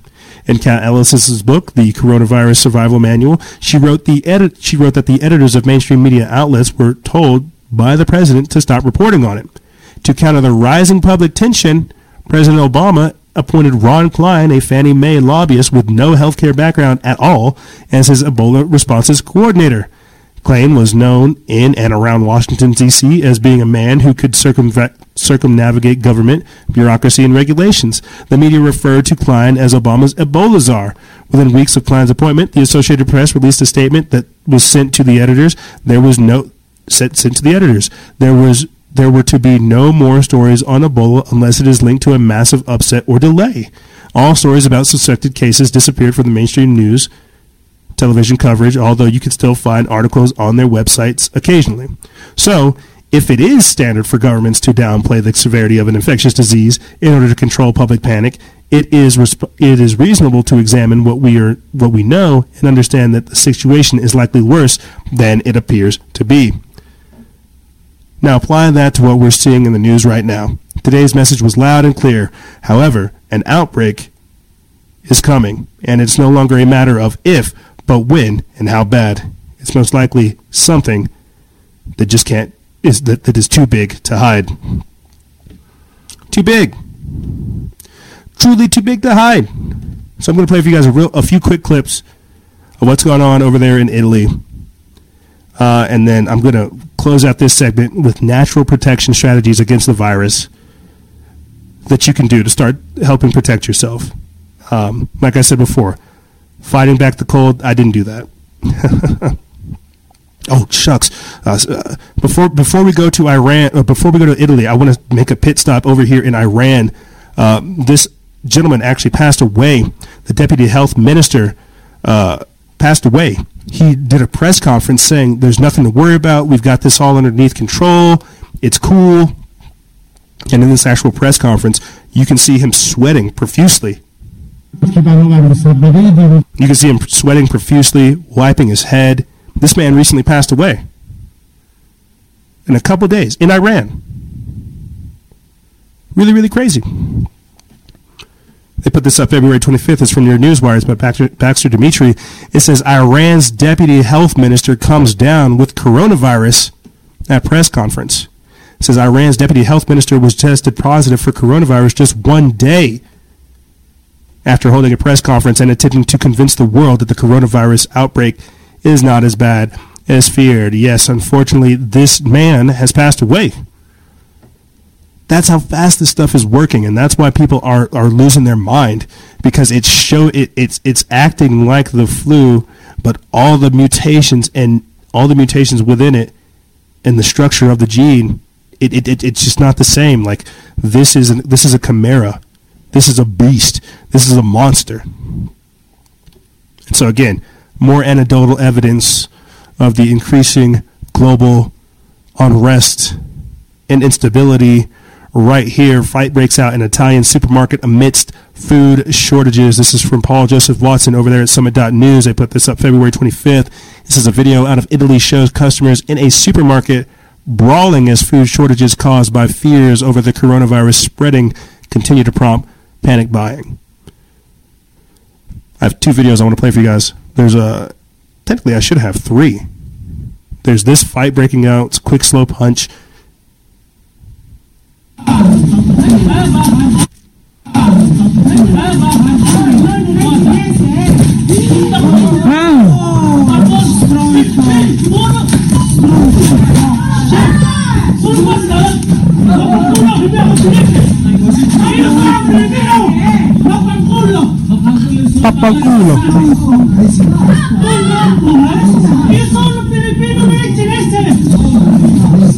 Okay, that's in Italy, right? That's in Italy. The fights are already happening, just over food, real quick. Very same week, the pasta shelves are empty. Let's play for you guys this real quick clip. This is a video out of Italy, shows a man asking, quote, "Why are the pasta shelves empty?" as panic buying spreads in response to the coronavirus. And I'll just read to you guys the captions of what he says, even though Italian is a beautiful language. I'll just read to you what he says.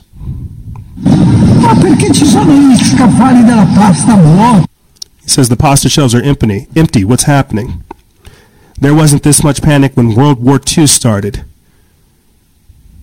Oh my God. And then he walks off. I put this up 18 hours ago. Currently has 27,000 views.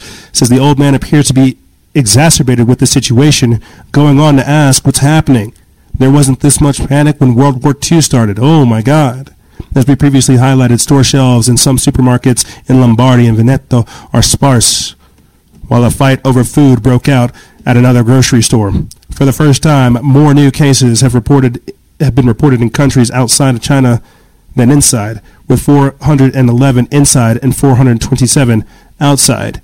Italy has at least 360 confirmed cases of the coronavirus, with authorities reporting 12 deaths. 360 cases has them fighting at supermarkets. In Italy, what's going to happen when they finally report the numbers of cases here in America? You see how people act on what is it, Black Friday? Cyber Monday? You see how people act. Well, imagine whenever they actually realize they have to do something and they're unprepared and they're angry at the government for not informing them. Just think about this stuff. This is the craziness, and this is what I mean by the incubation. You see what I'm saying? I completely missed this video for you guys, but it's still of the situation in Italy intensifying. It says it's total panic. Store shelves empty as the virus spread sparks panic buying and food masks. Yep. And when you watch the video, all the water's taken. All the storable water's gone. All of it. Like the individual bottles, you can still get those, but the cases and the crates, the pallets of water, gone. This is in Italy. 360 confirmed cases. 12 deaths. We have 60 confirmed cases, and I'm sure more. 8,000 confirmed. 8,000 people quarantined. We ain't doing nothing. This is getting pretty interesting to see unfold on a whole lot of levels. And so before I get into natural protection strategies that you guys can have, if anything, I'll put the link so you can go look at it more, because I kind of fly through things saying K2, zinc, how it has antiviral, antimicrobial, and antibacterial effects to it, magnesium, D3 iodine. I fly through things like that. And so it might do you guys a better to go out of your way, check the link out, and go look at it. But before I get into that, right here, this is what I was trying to indicate to you guys, and we went over last week. The FDA says that the coronavirus outbreak could impact the medical supply chain, resulting in drug shortages. That's what we went over with you guys just last week, learning that China manufactures almost 80% plus of our drugs, not talking about fentanyl, but other drugs and vaccines, I'm sure. But imagine that. In Italy, they're already seeing a shortage of water. What happens when we have a shortage of drugs? A shortage of, ibuprofen? I don't even know what kind of drugs to take from pharmaceutical companies. I don't trust NyQuil. I don't trust Dayquil. I don't trust any of these type of stuff because it's all poison. But for people who aren't like me, who have compromised immune systems, who are a little bit more weaker and do need these drugs and antibiotics and antivirals to help them, they're going to be out of a shortage.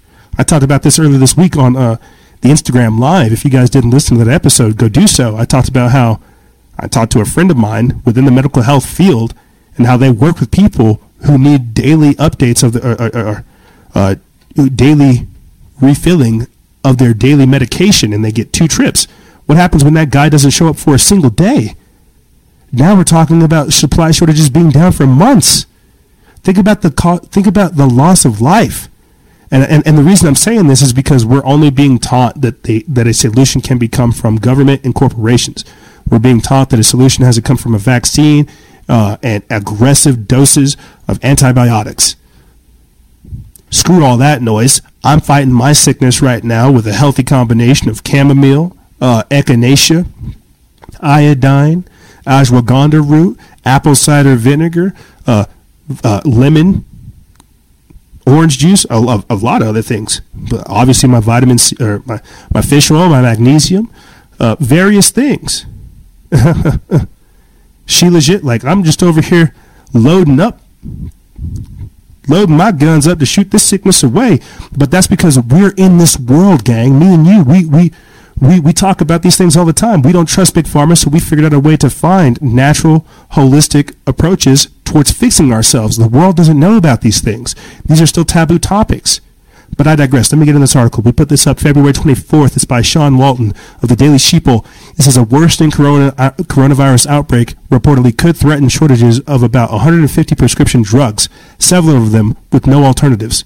China's role in supplying the ingredients used in medications means that decreased Chinese production capability amid the outbreaks could threaten supplies of the drugs, which include antibiotics, generics, and branded drugs.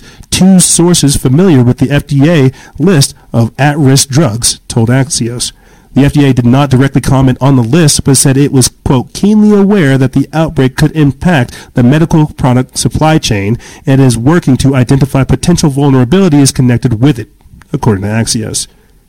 The agency is also coordinating with other regulators such as the European Medicines Agency and said that while no FDA-approved vaccines, blood derivatives, or gene therapies, it is monitoring any raw materials for such products manufactured in China and other Southeastern Asian nations. Quote, if a potential shortage of disruption of medical supplies medical products is identified by the FDA, we will use all available tools to react swiftly and mitigate the impact to U.S. patients and healthcare professionals, an FDA spokesperson told Axios. The Trump administration has assembled a task force to respond to the coronavirus, but the FDA Commissioner, Stephen Hall, is not among its appointees. And that's right. He took down the coronavirus czar and actually appointed Vice President Mike Pence as the head of the committee, which, if anything, tells me right there that this is an epidemic. He's really trying to, risk exposure of information leaking. He wants his vice president to report directly to him what's going on. So again, I'm just pointing out anecdotal evidence and other stuff that's going on in the background, peripheral events that are happening that paint an even more deadly picture for me. You get what I'm saying? That's all I'm trying to point out to you. And since we're here talking about a shortage of vitamins, a shortage of things that are going on, and why it's important to be prepared, I'm just going to jump back over here to My Patriot Supply, and their deal of the day right here is Ready Hour Survival Shot, emergency food supplement. It's like a vitamin that has like all the supplements. Just bite the bullet. And so when I'm trying to tell you guys this stuff, breaking it down, I'm saying there's solutions, there's answers, there's all kinds of different things you can do, but what you shouldn't do is fall prey to the fear propaganda. Yes, this is happening. Yes, I'm tripping out. Yes, I don't know what to really say half the time. But there is a solution. There is. And when I'm telling you that you actually can fight it, you have to figure out how to go out of your way to figure out what those solutions are. Yes, I can try to provide them. That's why I'm not... There are some people saying that you can kill it with Lysol, with bleach, with other crazy things. I'm not going to say that to you.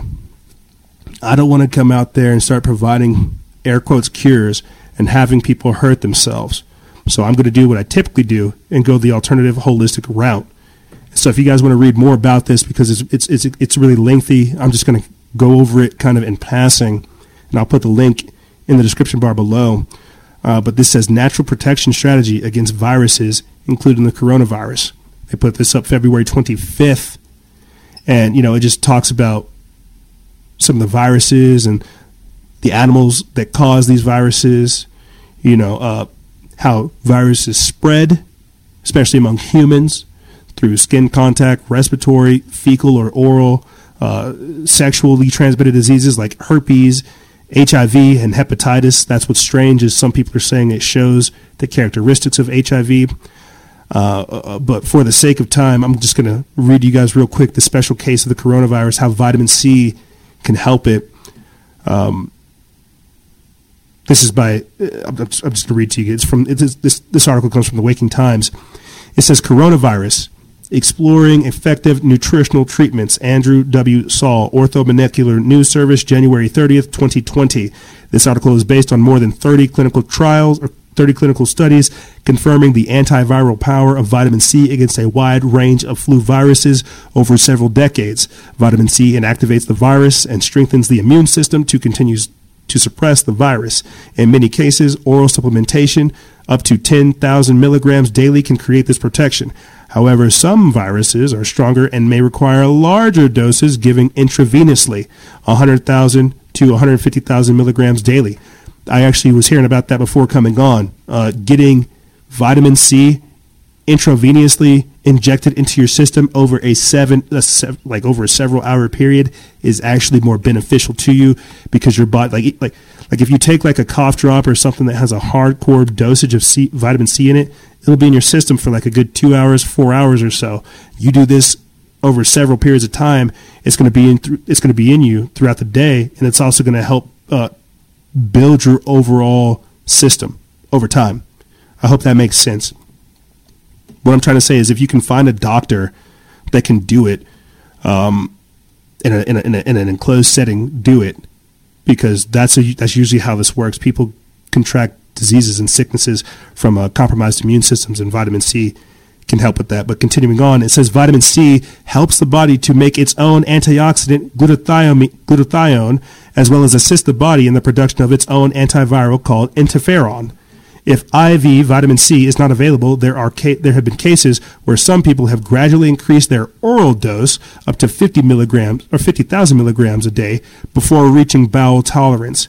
Powdered or crystal forms of high-quality ascorbic acid can be taken 5 grams at a time every 4 hours. Every virus seems to respond to this type of treatment, regardless of whether it's SARS, bird flu, swine flu, or the new coronavirus. And it talks about vitamin D3. You can find fish. Vitamin D3 helps fight off the flu, asthma attacks, and that's what's being reported, is that it has characteristics, because pneumonia only works if there's like fluid in your lungs, but I don't know. This is all nuts. I'll put the information about more of that in the description bar below if you guys are curious, but I think you get the point. Get your immune system up, take care of yourself, get prepared, and if you can, help prepare others. Help prepare others. And so I'll put that link in the description bar below if you guys want to know more. But this is a very, very interesting plot twist. I want to leave this segment and the coronavirus topic with this. We may cover it more in the future as more information comes out.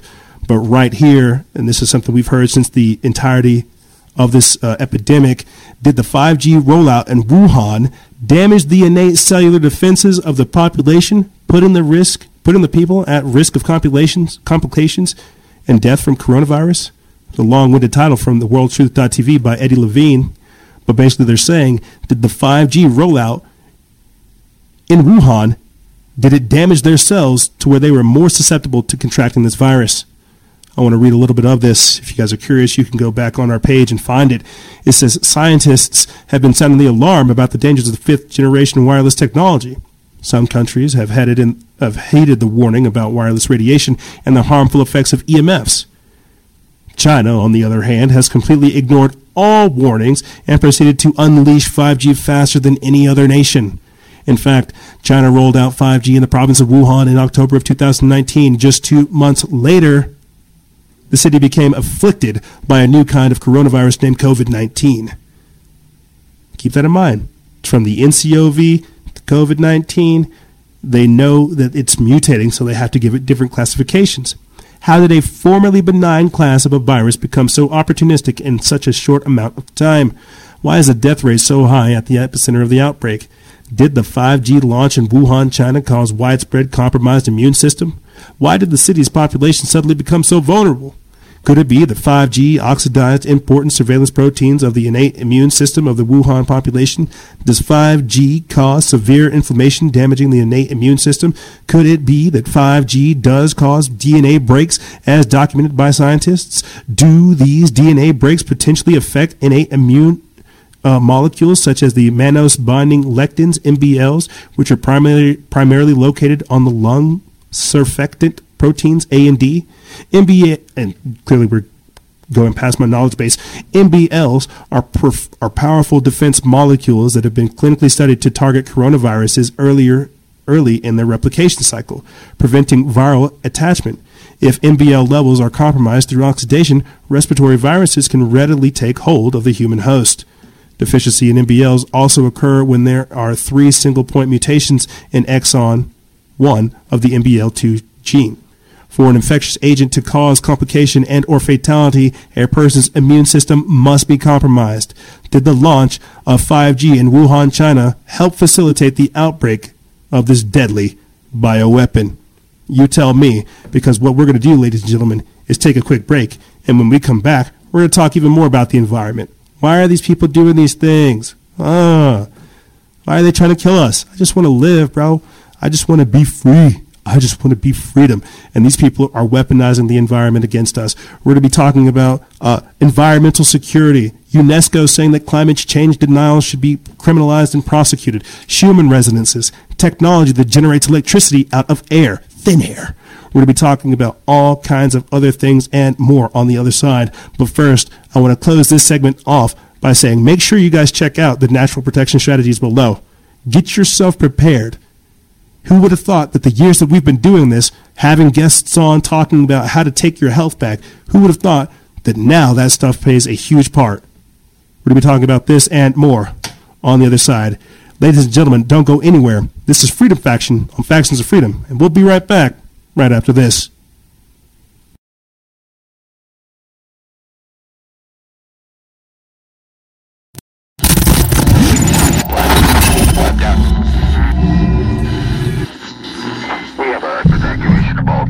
I report complete devastation. We have a giant wall, cloud, probably up in the path.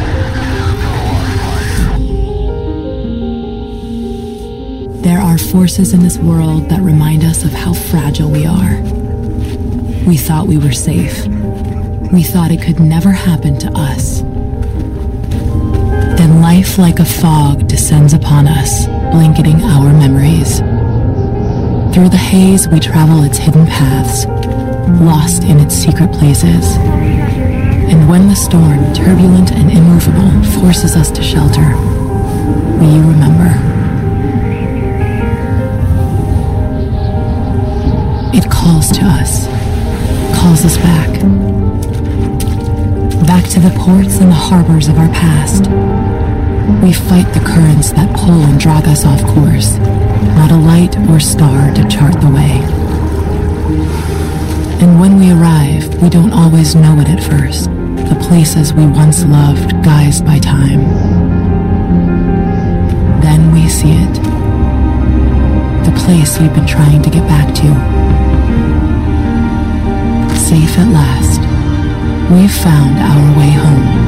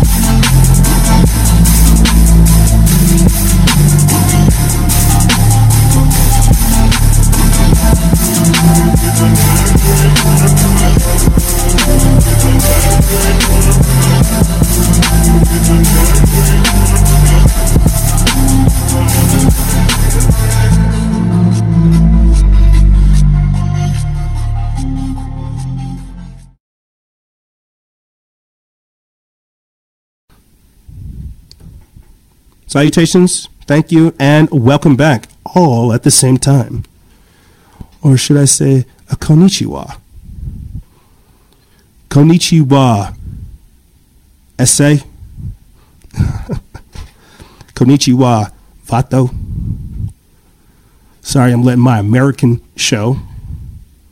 Let my American ignorance show. I just get fired up. I get fired up about languages. Papangulo. I love, there's this quote in the Bible where it says, he who loves the world, the person who loves the world, my spirit does not dwell in him. Saying that the person who loves this world does not love the creator of this world. And I was about to catch myself saying, I love this world. I love this. I love our cultures. I love humanity. I just love humans and hate humans so much. And I just see like all these great things go. I see where we could be. I see our potential. And I see what's happening to us. I wish I could. I want better for us as a whole. And I know that we're in these times and we're in the times of tribulation. I get this. We're all going through our own trials too. I get all these things that are going on, but I guess I just look at it, and all I can do is hope that it makes us into better people, into better versions. I look at the New World Order. I see how they're creating this global citizen that denies all these amazing cultures and this amazing history. That's very dangerous because you're standardizing existence, and that's not a good thing, man. There's no boilerplate for life. That's why the whole, you go to school, you get a job, you get a car, you get a house, you get a wife. That's the general overview of it, but it's a very, very oversimplified version. And I feel like that removes the beauty of existence and the beauty that God bestows upon us to have the mind to be able to appreciate these things, to understand growth, understand wisdom, understand history, archaeology, and so much more. Culture, society, our spirituality. I'm blessed to be in a position where I'm influencing people that want to hear this stuff, and it trips me out. I get messages from people who are just like, hey man, I appreciate you doing the shows these days, but I miss your old shows where they're research-based. Like my shows aren't research, like I'm not trying to research. I miss your shows that are research-based where, you would remind us of our divinity and where you would remind us of our humanity and remind us, of ancient cultures, of just like how cool we are. The psychoenergetic potentiality of humanity. Telekinesis, bruh. But you see, whenever we're focused on all these fearful things and these stress-inducing topics, it inhibits our ability to access the divine. This is why I keep saying throughout the entirety of this transmission, get closer to God. He'll give you all the clarity you need. He'll give you that peace. He'll give you the serenity that your soul seeks for. Truth is meant to disturb us, but it's that harmony that's meant to align us. It's that peace that we should be working after. And that's why I'm here. I'm not here to stir stuff up. I'm not here to crap on everybody, crap on things and stuff like this. I'm here to really try to figure out what's happening to humanity, get us to where we need to go. And with that being said, let's start the show. I just want to say, because I know it's like third segment, these shows are getting long, man. I'm trying my hardest to make sure they're informative, but at the same time, not a waste of your time. I'm not trying to ramble as much. I'm really trying to make sure that when I speak to you guys, it's in like a authentic and real way so that it helps you as an individual. And unfortunately, that takes up a little bit more time. But, yeah, doing the best I can. If you guys want to help us, want to take part in some of the group discussions and things we'll be doing in the future, think about joining our Patreon exclusive membership program. We will be doing a group discussion March 6th on coronavirus cures, methods and plans and different things for people to integrate in their life. If you want to do that, hit the link in the description bar below. We're going to be doing a lot more group-based shows. We're a few people away from doing live shows every Friday, and I'm excited because we're really, really getting organized and we're really, really putting stuff together. Just that, man. And it's all thanks to your guys' continued support. So Either help us knock it out of the park or just watch it happen. Your choice. Okay, so let's get into the topics. What are we going to be talking about? A very interesting article popped up this week. Even though people want to hear more about the coronavirus, check this out. Evergreen is a CIA-owned airline. Are they spraying us with poison? This is by Derek Naus from Prepare for Change. They put this up February 26th, and it basically talks about a pilot getting a little sauced, trying to flirt, and spilling the beans about working for a CIA front company that sprays chemicals. We're talking about environmental security at this in this segment. Why are we talking? Why are we starting off with chemtrails? Well, we don't think that the Chinese are crazy enough to release a bioweapon on their own people, but Bill Gates is teaming up with Harvard to spray calcium carbonate over the sky to reflect sunlight. So, environmental security. It's like the Chinese wouldn't release biowarfare bombs on their people. That's crazy. The Chinese New Year's right there. It's like you think Bill Gates cares about anybody's holidays when he's carrying out these operations?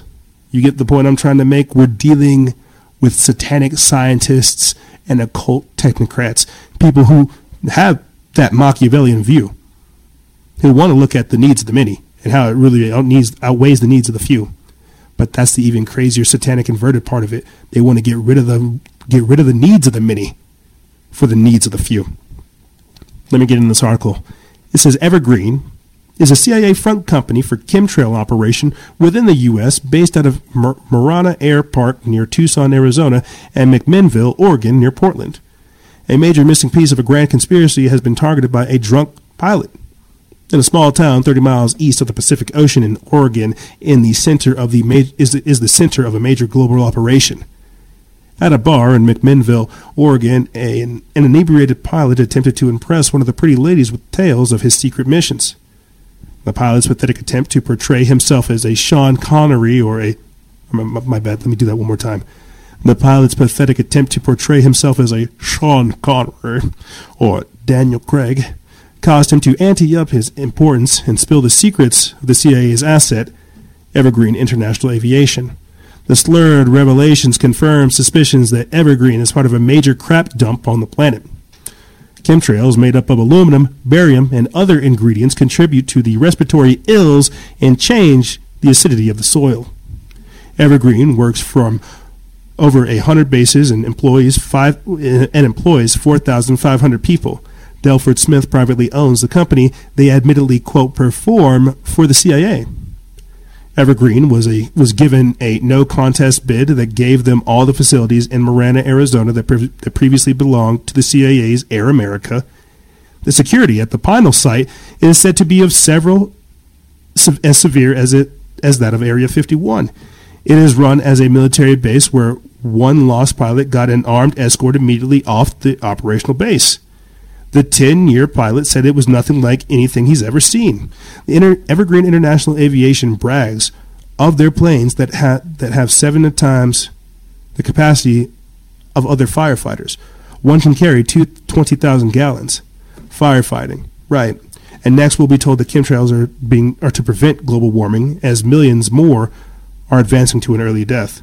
Evergreen International Aviation has exemptions from the law that are advised on their website. They can fly anywhere and not to stay on a designated route.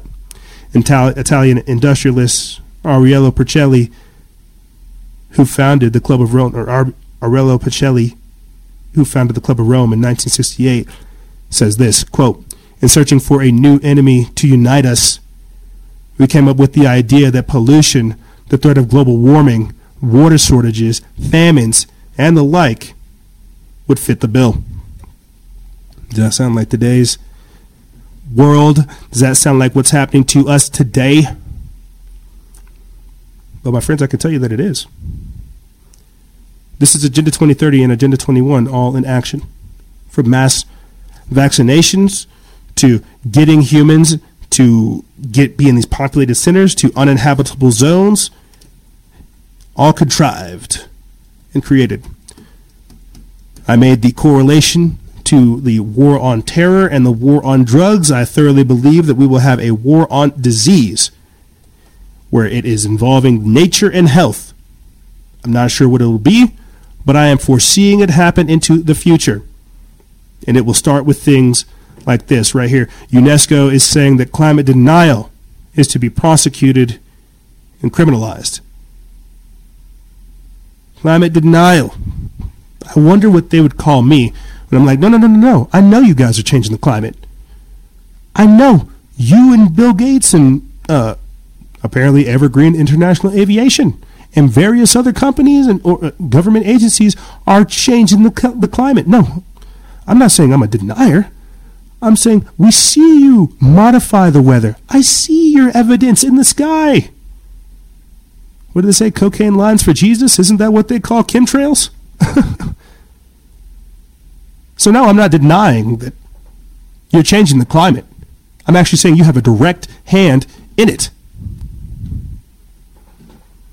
Spraying calcium carbonate, aluminum, barium, strontium, aborted fetal tissues, blood, all kinds of different stuff. I know that is going to change a few things. Let me get into this article. It says the technocrat tango is shifting into high gear to force the world to dump capitalism and free enterprise and adopt sustainable development in its place. Global warming deniers would face penalties comparable to war crimes. When climate alarmist Al Gore said in 2015 that, quote, deniers deserve to be punished, everybody chuckled. Well, chuckle no more. Under this proposal, President Trump could be prosecuted for withdrawing from the Paris Climate Accord. Leaders of the, quote, conservative think tanks and other activist organizations that question climate science would be included. Widely read journalists who influence the public to question phony climate scientists would be individually prosecuted. That would ostensibly include Technocracy News and Trends and its publisher, Patrick Wood. This proposal is pointed directly at the United States, but I can also see Australia and Brazil in the crosshairs as well. Technocrats know that their plan for global technocracy will not work until the U.S. is neutralized, which is why we are under a full spectrum attack by climate fanatics. This is a deadly serious matter that should immediately be rejected by national leaders. Note that the article below appears on the official UNESCO website, but the author is not writing as an employee of UNESCO. A tiny disclaimer link in the footers of the UNESCO page states that, quote, UNESCO does not warrant that the information, documents, and materials contained in its website is complete and correct and shall not be liable for any damages incurred as a result of its use. Climate denial has increased the risk of catastrophic global change. Should international criminal law be used against those who promote this dangerous trend? Economic and political leaders can no longer pretend it is business as usual. Whether they actively induce environmental harm or just ignore the existential threat against the survival of the human species, states and corporations must be held accountable for their action or inaction regarding climate change. Where have we heard that before? Greta Thunberg saying, how dare you? How dare you? How dare you? Don't worry, like I said the other day, we got Jeff Bezos to help us. Yeah. Thanks, Jeff. Oh, man.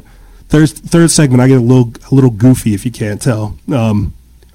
Thanks, Jeffo. Pledging your money to help us for climate change. But you get what I'm saying. This is a very deadly serious thing. Whenever we're not allowed to question the official narrative, question what they're putting out there to us, and we're being told to blindly accept, that's a very dangerous precedent as well. You see, what happens whenever we all become not even political prisoners, we just become climate change deniers. Environmental activists will get rid of us. You see, before I get into this next article, I just kind of want to I want to point something out. We put that video of Joaquin Phoenix, going to a butcher house in Los Angeles and then basically adopting a cow so that it wouldn't be killed.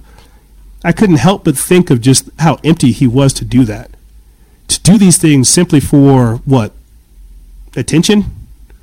Virtue signaling? Well, you're not going to save that one cow. And I get it. It's to start that conversation as a whole, but think about how empty these people are. You can see it in their eyes. I couldn't help also but think about that vegan activist last year who tried to go into that farmer's yard, saving rabbits and bunnies, and ended up killing the entire litter. I can't help but think of like what people think of as activism in relation to animal rights, if anything, how it does the exact opposite. And I know that's not related to climate change, but you've got to understand the incremental thing, the incremental anti-human agenda, chastising human behavior. I mean, shucks, even with this coronavirus, you could say that some of this, the canceling of the flights, the cutting down on transportation, that's part of the environmental security agenda as well, the Agenda 21, Agenda 2030. Last year, I remember reporting on how France is coming up with a flight tax. It's like an eco tax, right? Taxing people who take extra flights. And so what I'm trying to point out for you guys is the gradual introduction and the acceptance of the Green New Deal, of the Green Agenda. You see. But while we're worrying about things such as the coronavirus, we didn't speak at all this episode, about the locusts that are making their way from Africa to China and the environmental impacts that will have, the food shortages and the animal die-offs, the crops just being leveled. We don't talk about that because that's real climate change. You see, and I spoke about this as well. CIA Director John Brennan says it as well in relation to stratospheric aerosol injections. By using these things, they will make certain areas uninhabitable, drought-stricken, flood-ridden, destinations for tornadoes and the like. Because what hurricanes pop off of, like, you got to have water for hurricanes, right? Tornadoes are in the middle of the place. But you get what I'm saying. Uninhabitable zones. And this is all being done to make humanity more easily controlled. Keep that in mind. At the end of the day, it's always about power. Right here, this comes from News Punch. They put this up February 25th. It's by Nima Harris. It says, experts warn that that climate change could pose a, quote, catastrophic threat to global and national security. It says U.S. national security and intelligence experts have warned that climate change could become a catastrophic security threat. A new report released Monday by the National Security, Military, and Intelligence Panel of the Center for Climate and Security warns that people could lose their livelihoods, become ill, and battle over scarce food and water. The report said that, quote, even at scenarios of low warming, each region of the world will face severe risks to national and global security in the next 3 decades. Agenda 2030, 2050. And that, quote, higher levels of warming will pose catastrophic and likely irreversible global security risks over the course of the 21st century.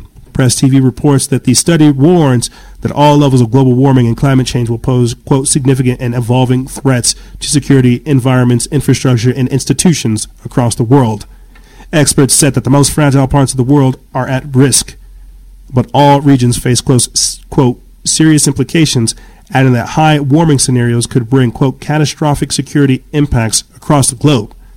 Quote, these threats could come about rapidly destabilizing the regions and relationships on which U.S. and international security depend, the experts found, according to the report. The report said that the world needs to quickly reduce and phase out global greenhouse gas emissions and urged all nations to reach net zero emissions, quote, as soon as possible. The experts also called for, quote, renewed efforts to prioritize, communicate, and respond to climate security threats and to integrate these considerations across all security planning in the United States. Quote, it is the job of the U.S. intelligence community to anticipate risks to national security and provide strategic warning to appropriate policy makers, said Rod Schoonover, who co-authored the report and advisory board member to the Center for Climate and Security. Quote, the science has been long clear, and the security community is adding compelling analysis of the threats climate change pose to people in the nations. It's long past time for vigorous action to address them. And I can't help but think of this same climate, of that same type of measure being used against Donald Trump. If he's in office, when some of this stuff starts popping off, that if something like this happens, they'll say this is a dereliction of duty. incompetence, that you're not really doing anything, that you're not really reacting. This is what happens when we believe everything's a hoax and we don't really know how to appropriately respond. Having authentic discussion is a real thing. Real discussions about real problems, instead of just dissuading people and don't take it serious. Dodging things isn't healthy. But since we're talking about climate change, the environment, and so much more, let's add some good news for a change. This is something that popped up earlier this week or just the other week that plays a huge part in it. So we're talking about the environment and how we live in abundance. We truly do. Right here, there's new technology that generates electricity out of thin air. That's right. Thin air. Like something that Nikola Tesla would be proud of. And this is, and I should have said this when I was discussing the Wuhan 5G correlation. You think about this, guys. They stole that man's amazing research and then weaponized it for adverse effects upon the population, providing free energy, free wireless energy worldwide. These degenerate scumbags thought it was a great idea to weaponize that. We're going to be having on, I don't want to say who, but we're going to be doing the shows in the future with very, very influential people. There's a man suing Google, Facebook, YouTube, Twitter, Elon Musk, Zuckerberg, and many more for endangering humanity with the misuse of AI. We'll be having him on. We'll be doing a lot of different stuff. I don't want to get caught up on that. What I'm trying to tell you is we live in abundance, and the people at the top are using their wealth, their power, and their resources to keep us underneath their thumb. We have abundance around us. I've talked about this from time and time again. Shucks, at least since like season 6 or 7, that they're trying to sell us free energy. And going over things like this, technology that generates electricity out of thin air, we have it. The same way that we don't need to run to the government to provide us with solutions, we have the medicines around us. We just have to start fixing our thinking. So when Greta Thunberg gets up there and screams, "How dare you!" Just point. Don't react. Really think about what we have at our disposal. People like Moses West, people like Boylan Slot, people like Zaccato Cruz, that little 8-year-old girl making solar water heaters, and now technology that generates electricity out of thin air. We have all the tools. We have it. We're just being controlled. Let me get into this article. We put this up February 18th. It's by Natural Blaze. It says, scientists at the University of Massachusetts Amherst have developed a device that uses a natural protein to create electricity from moisture in the air. A new technology that could have significant implications for the future of renewable energy, climate change, and the future of medicine. As reported today in Nature, the laboratories of electrical engineer Yun Wao and microbiologist Derek Lovely at UMass Amherst have created a device they call an AirGen, or an air-powered generator, which with electrically conductive protein nanowires produced by the microbe Geobacter. The AirGen connects electrodes to the proton nanowires in such a way that electrical currents is gathered from the water vapor naturally present in the atmosphere. Quote, "We are literally making electricity out of thin air," says Yao. Quote, "The AirGen generates clean energy 24/7. Lovely, who has advanced sustainable biology-based electronic materials over 3 decades, adds, quote, "It's the most amazing and exciting application of protein nanowires yet. The new technology developed in Yao's lab is non-polluting, renewable, and low cost. It can generate power even in areas with extremely low humidity, such as the Sahara Desert. It has significant advantages over other forms of renewable energy, including solar and wind," Lovely says, because unlike other renewable energy sources, the AirGen does not require sunlight or wind, and it even works indoors. The AirGen device requires only a thin film of protein nanowires less than 10 microns thick, the researchers explain. The bottom of the film rests on an electrode, while the smaller electrode that covers only part of the nanowires film sits on top. The film absorbs water vapor from the atmosphere, a combination of electrical conductivity and surface chemistry of the protein nanowires, coupled with the fine pores between the nanowires within the film, establishes the conditions that generate an electrical current between the two electrodes. So for our engineering friends and fans, I know you guys understood that a lot better than myself. But we have the tools. We have the technology. We do. I mean, what's even crazier too, I just want to play this quick clip for you guys. It's crazy to think about all the stuff that's at our disposal and the lies we're being sold right here. This teenager, this 17-year-old Cynthia Sin-Ya Lam, was one of the top 15 finalists for her H2 Pro prototype. It was a portable device that could purify water and at the same time generate electricity. My God, total genius. Let's take a listen. Oh, maybe? Is it possible to create a portable device that purifies wastewater while generating electricity sustainably and affordably? Hello, my name is Cynthia Lam. I asked this question not just because there's a lack of resources in third world countries, but also because the whole world is facing energy crisis and water pollution. My objective is to find an eco-friendly and economical approach to solve both problems. This is why the device is cheaper. It relies on photocatalysis to purify and sterilize wastewater and to generate electricity using the hydrogen fused. The whole sustainable process only needs titanium and light. What's more is that the organic pollutant doesn't just get decomposed, but will also enhance the whole reaction rate. It is composed of two parts. The upper unit for photocatalytic water purification and hydrogen generation, which is connected to the fuel cell to create electricity, and a bottom unit for photo water filtration. H2 Pro's feasibility on the removal of organic pollutants was examined to be excellent. However, its performance in electricity generation was somehow unstable, although theoretically and experimentally, the hydrogen yield was proved to be satisfactory and even better in the presence of organic pollutants.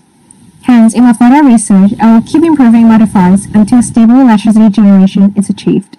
In conclusion, I've successfully introduced a design for portable electricity generation and water purification units that only relies on photocatalysis to achieve its goals. Generally speaking, H2 Pro has demonstrated potential to feasibly provide clean water and sustainable energy to the needy ones.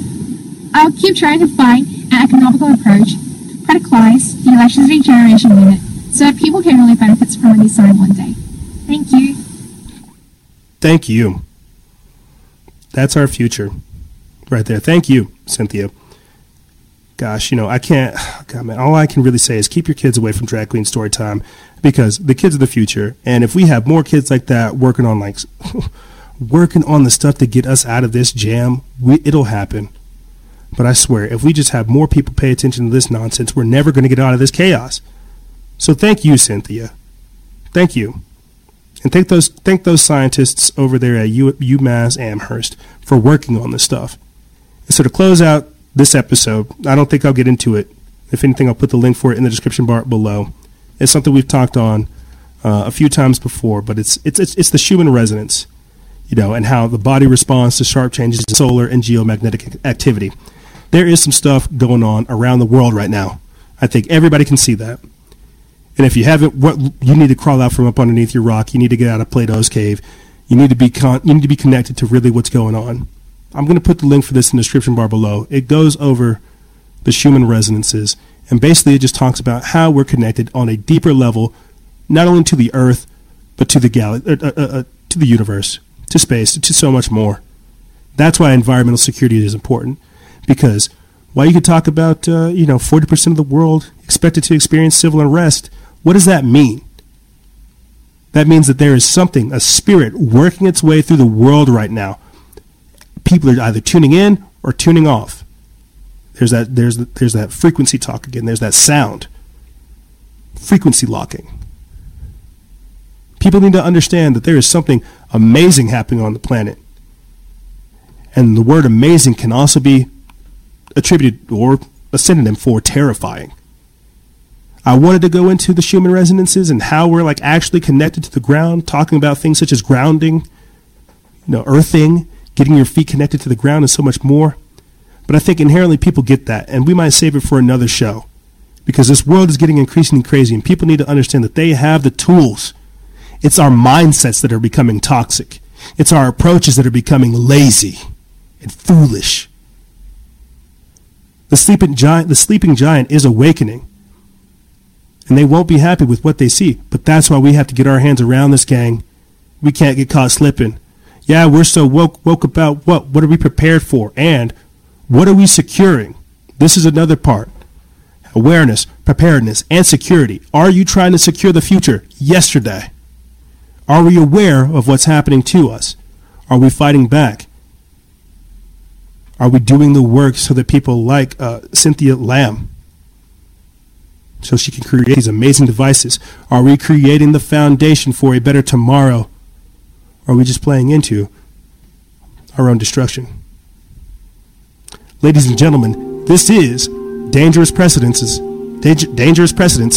Quarantining Chaos, and Environmental Security. They say you don't gotta go home, but you can't stay here. And no, I don't wanna be alone in the world out there. They say you don't gotta go home, but you can't stay here. However, ladies and gentlemen, that's all I really have for you guys and gals. I know, super lengthy episode, a whole lot of stuff to go over. I tried to make it as comprehensive and cogent as I could. And like I tell you, I don't mean for these episodes to get long. I'm just going through the news, trying to hit every angle that I can to make you aware. But like I said, ladies and gentlemen, there's all kinds of different things that I could say. But I will tell you this as we close out. There's all kinds of different options available at your disposal. We really just have to start fixing our mindset.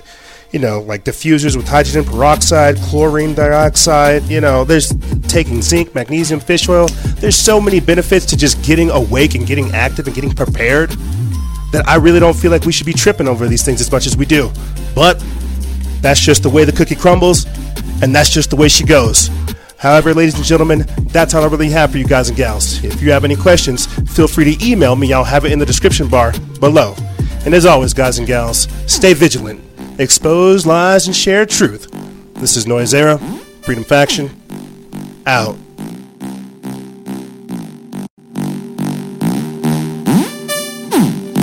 They say you don't gotta go home, but you can't stay here. And no, I don't wanna be alone in the world out there. They say you don't gotta go home, but you can't stay here. And no, I don't wanna be alone in the world out there.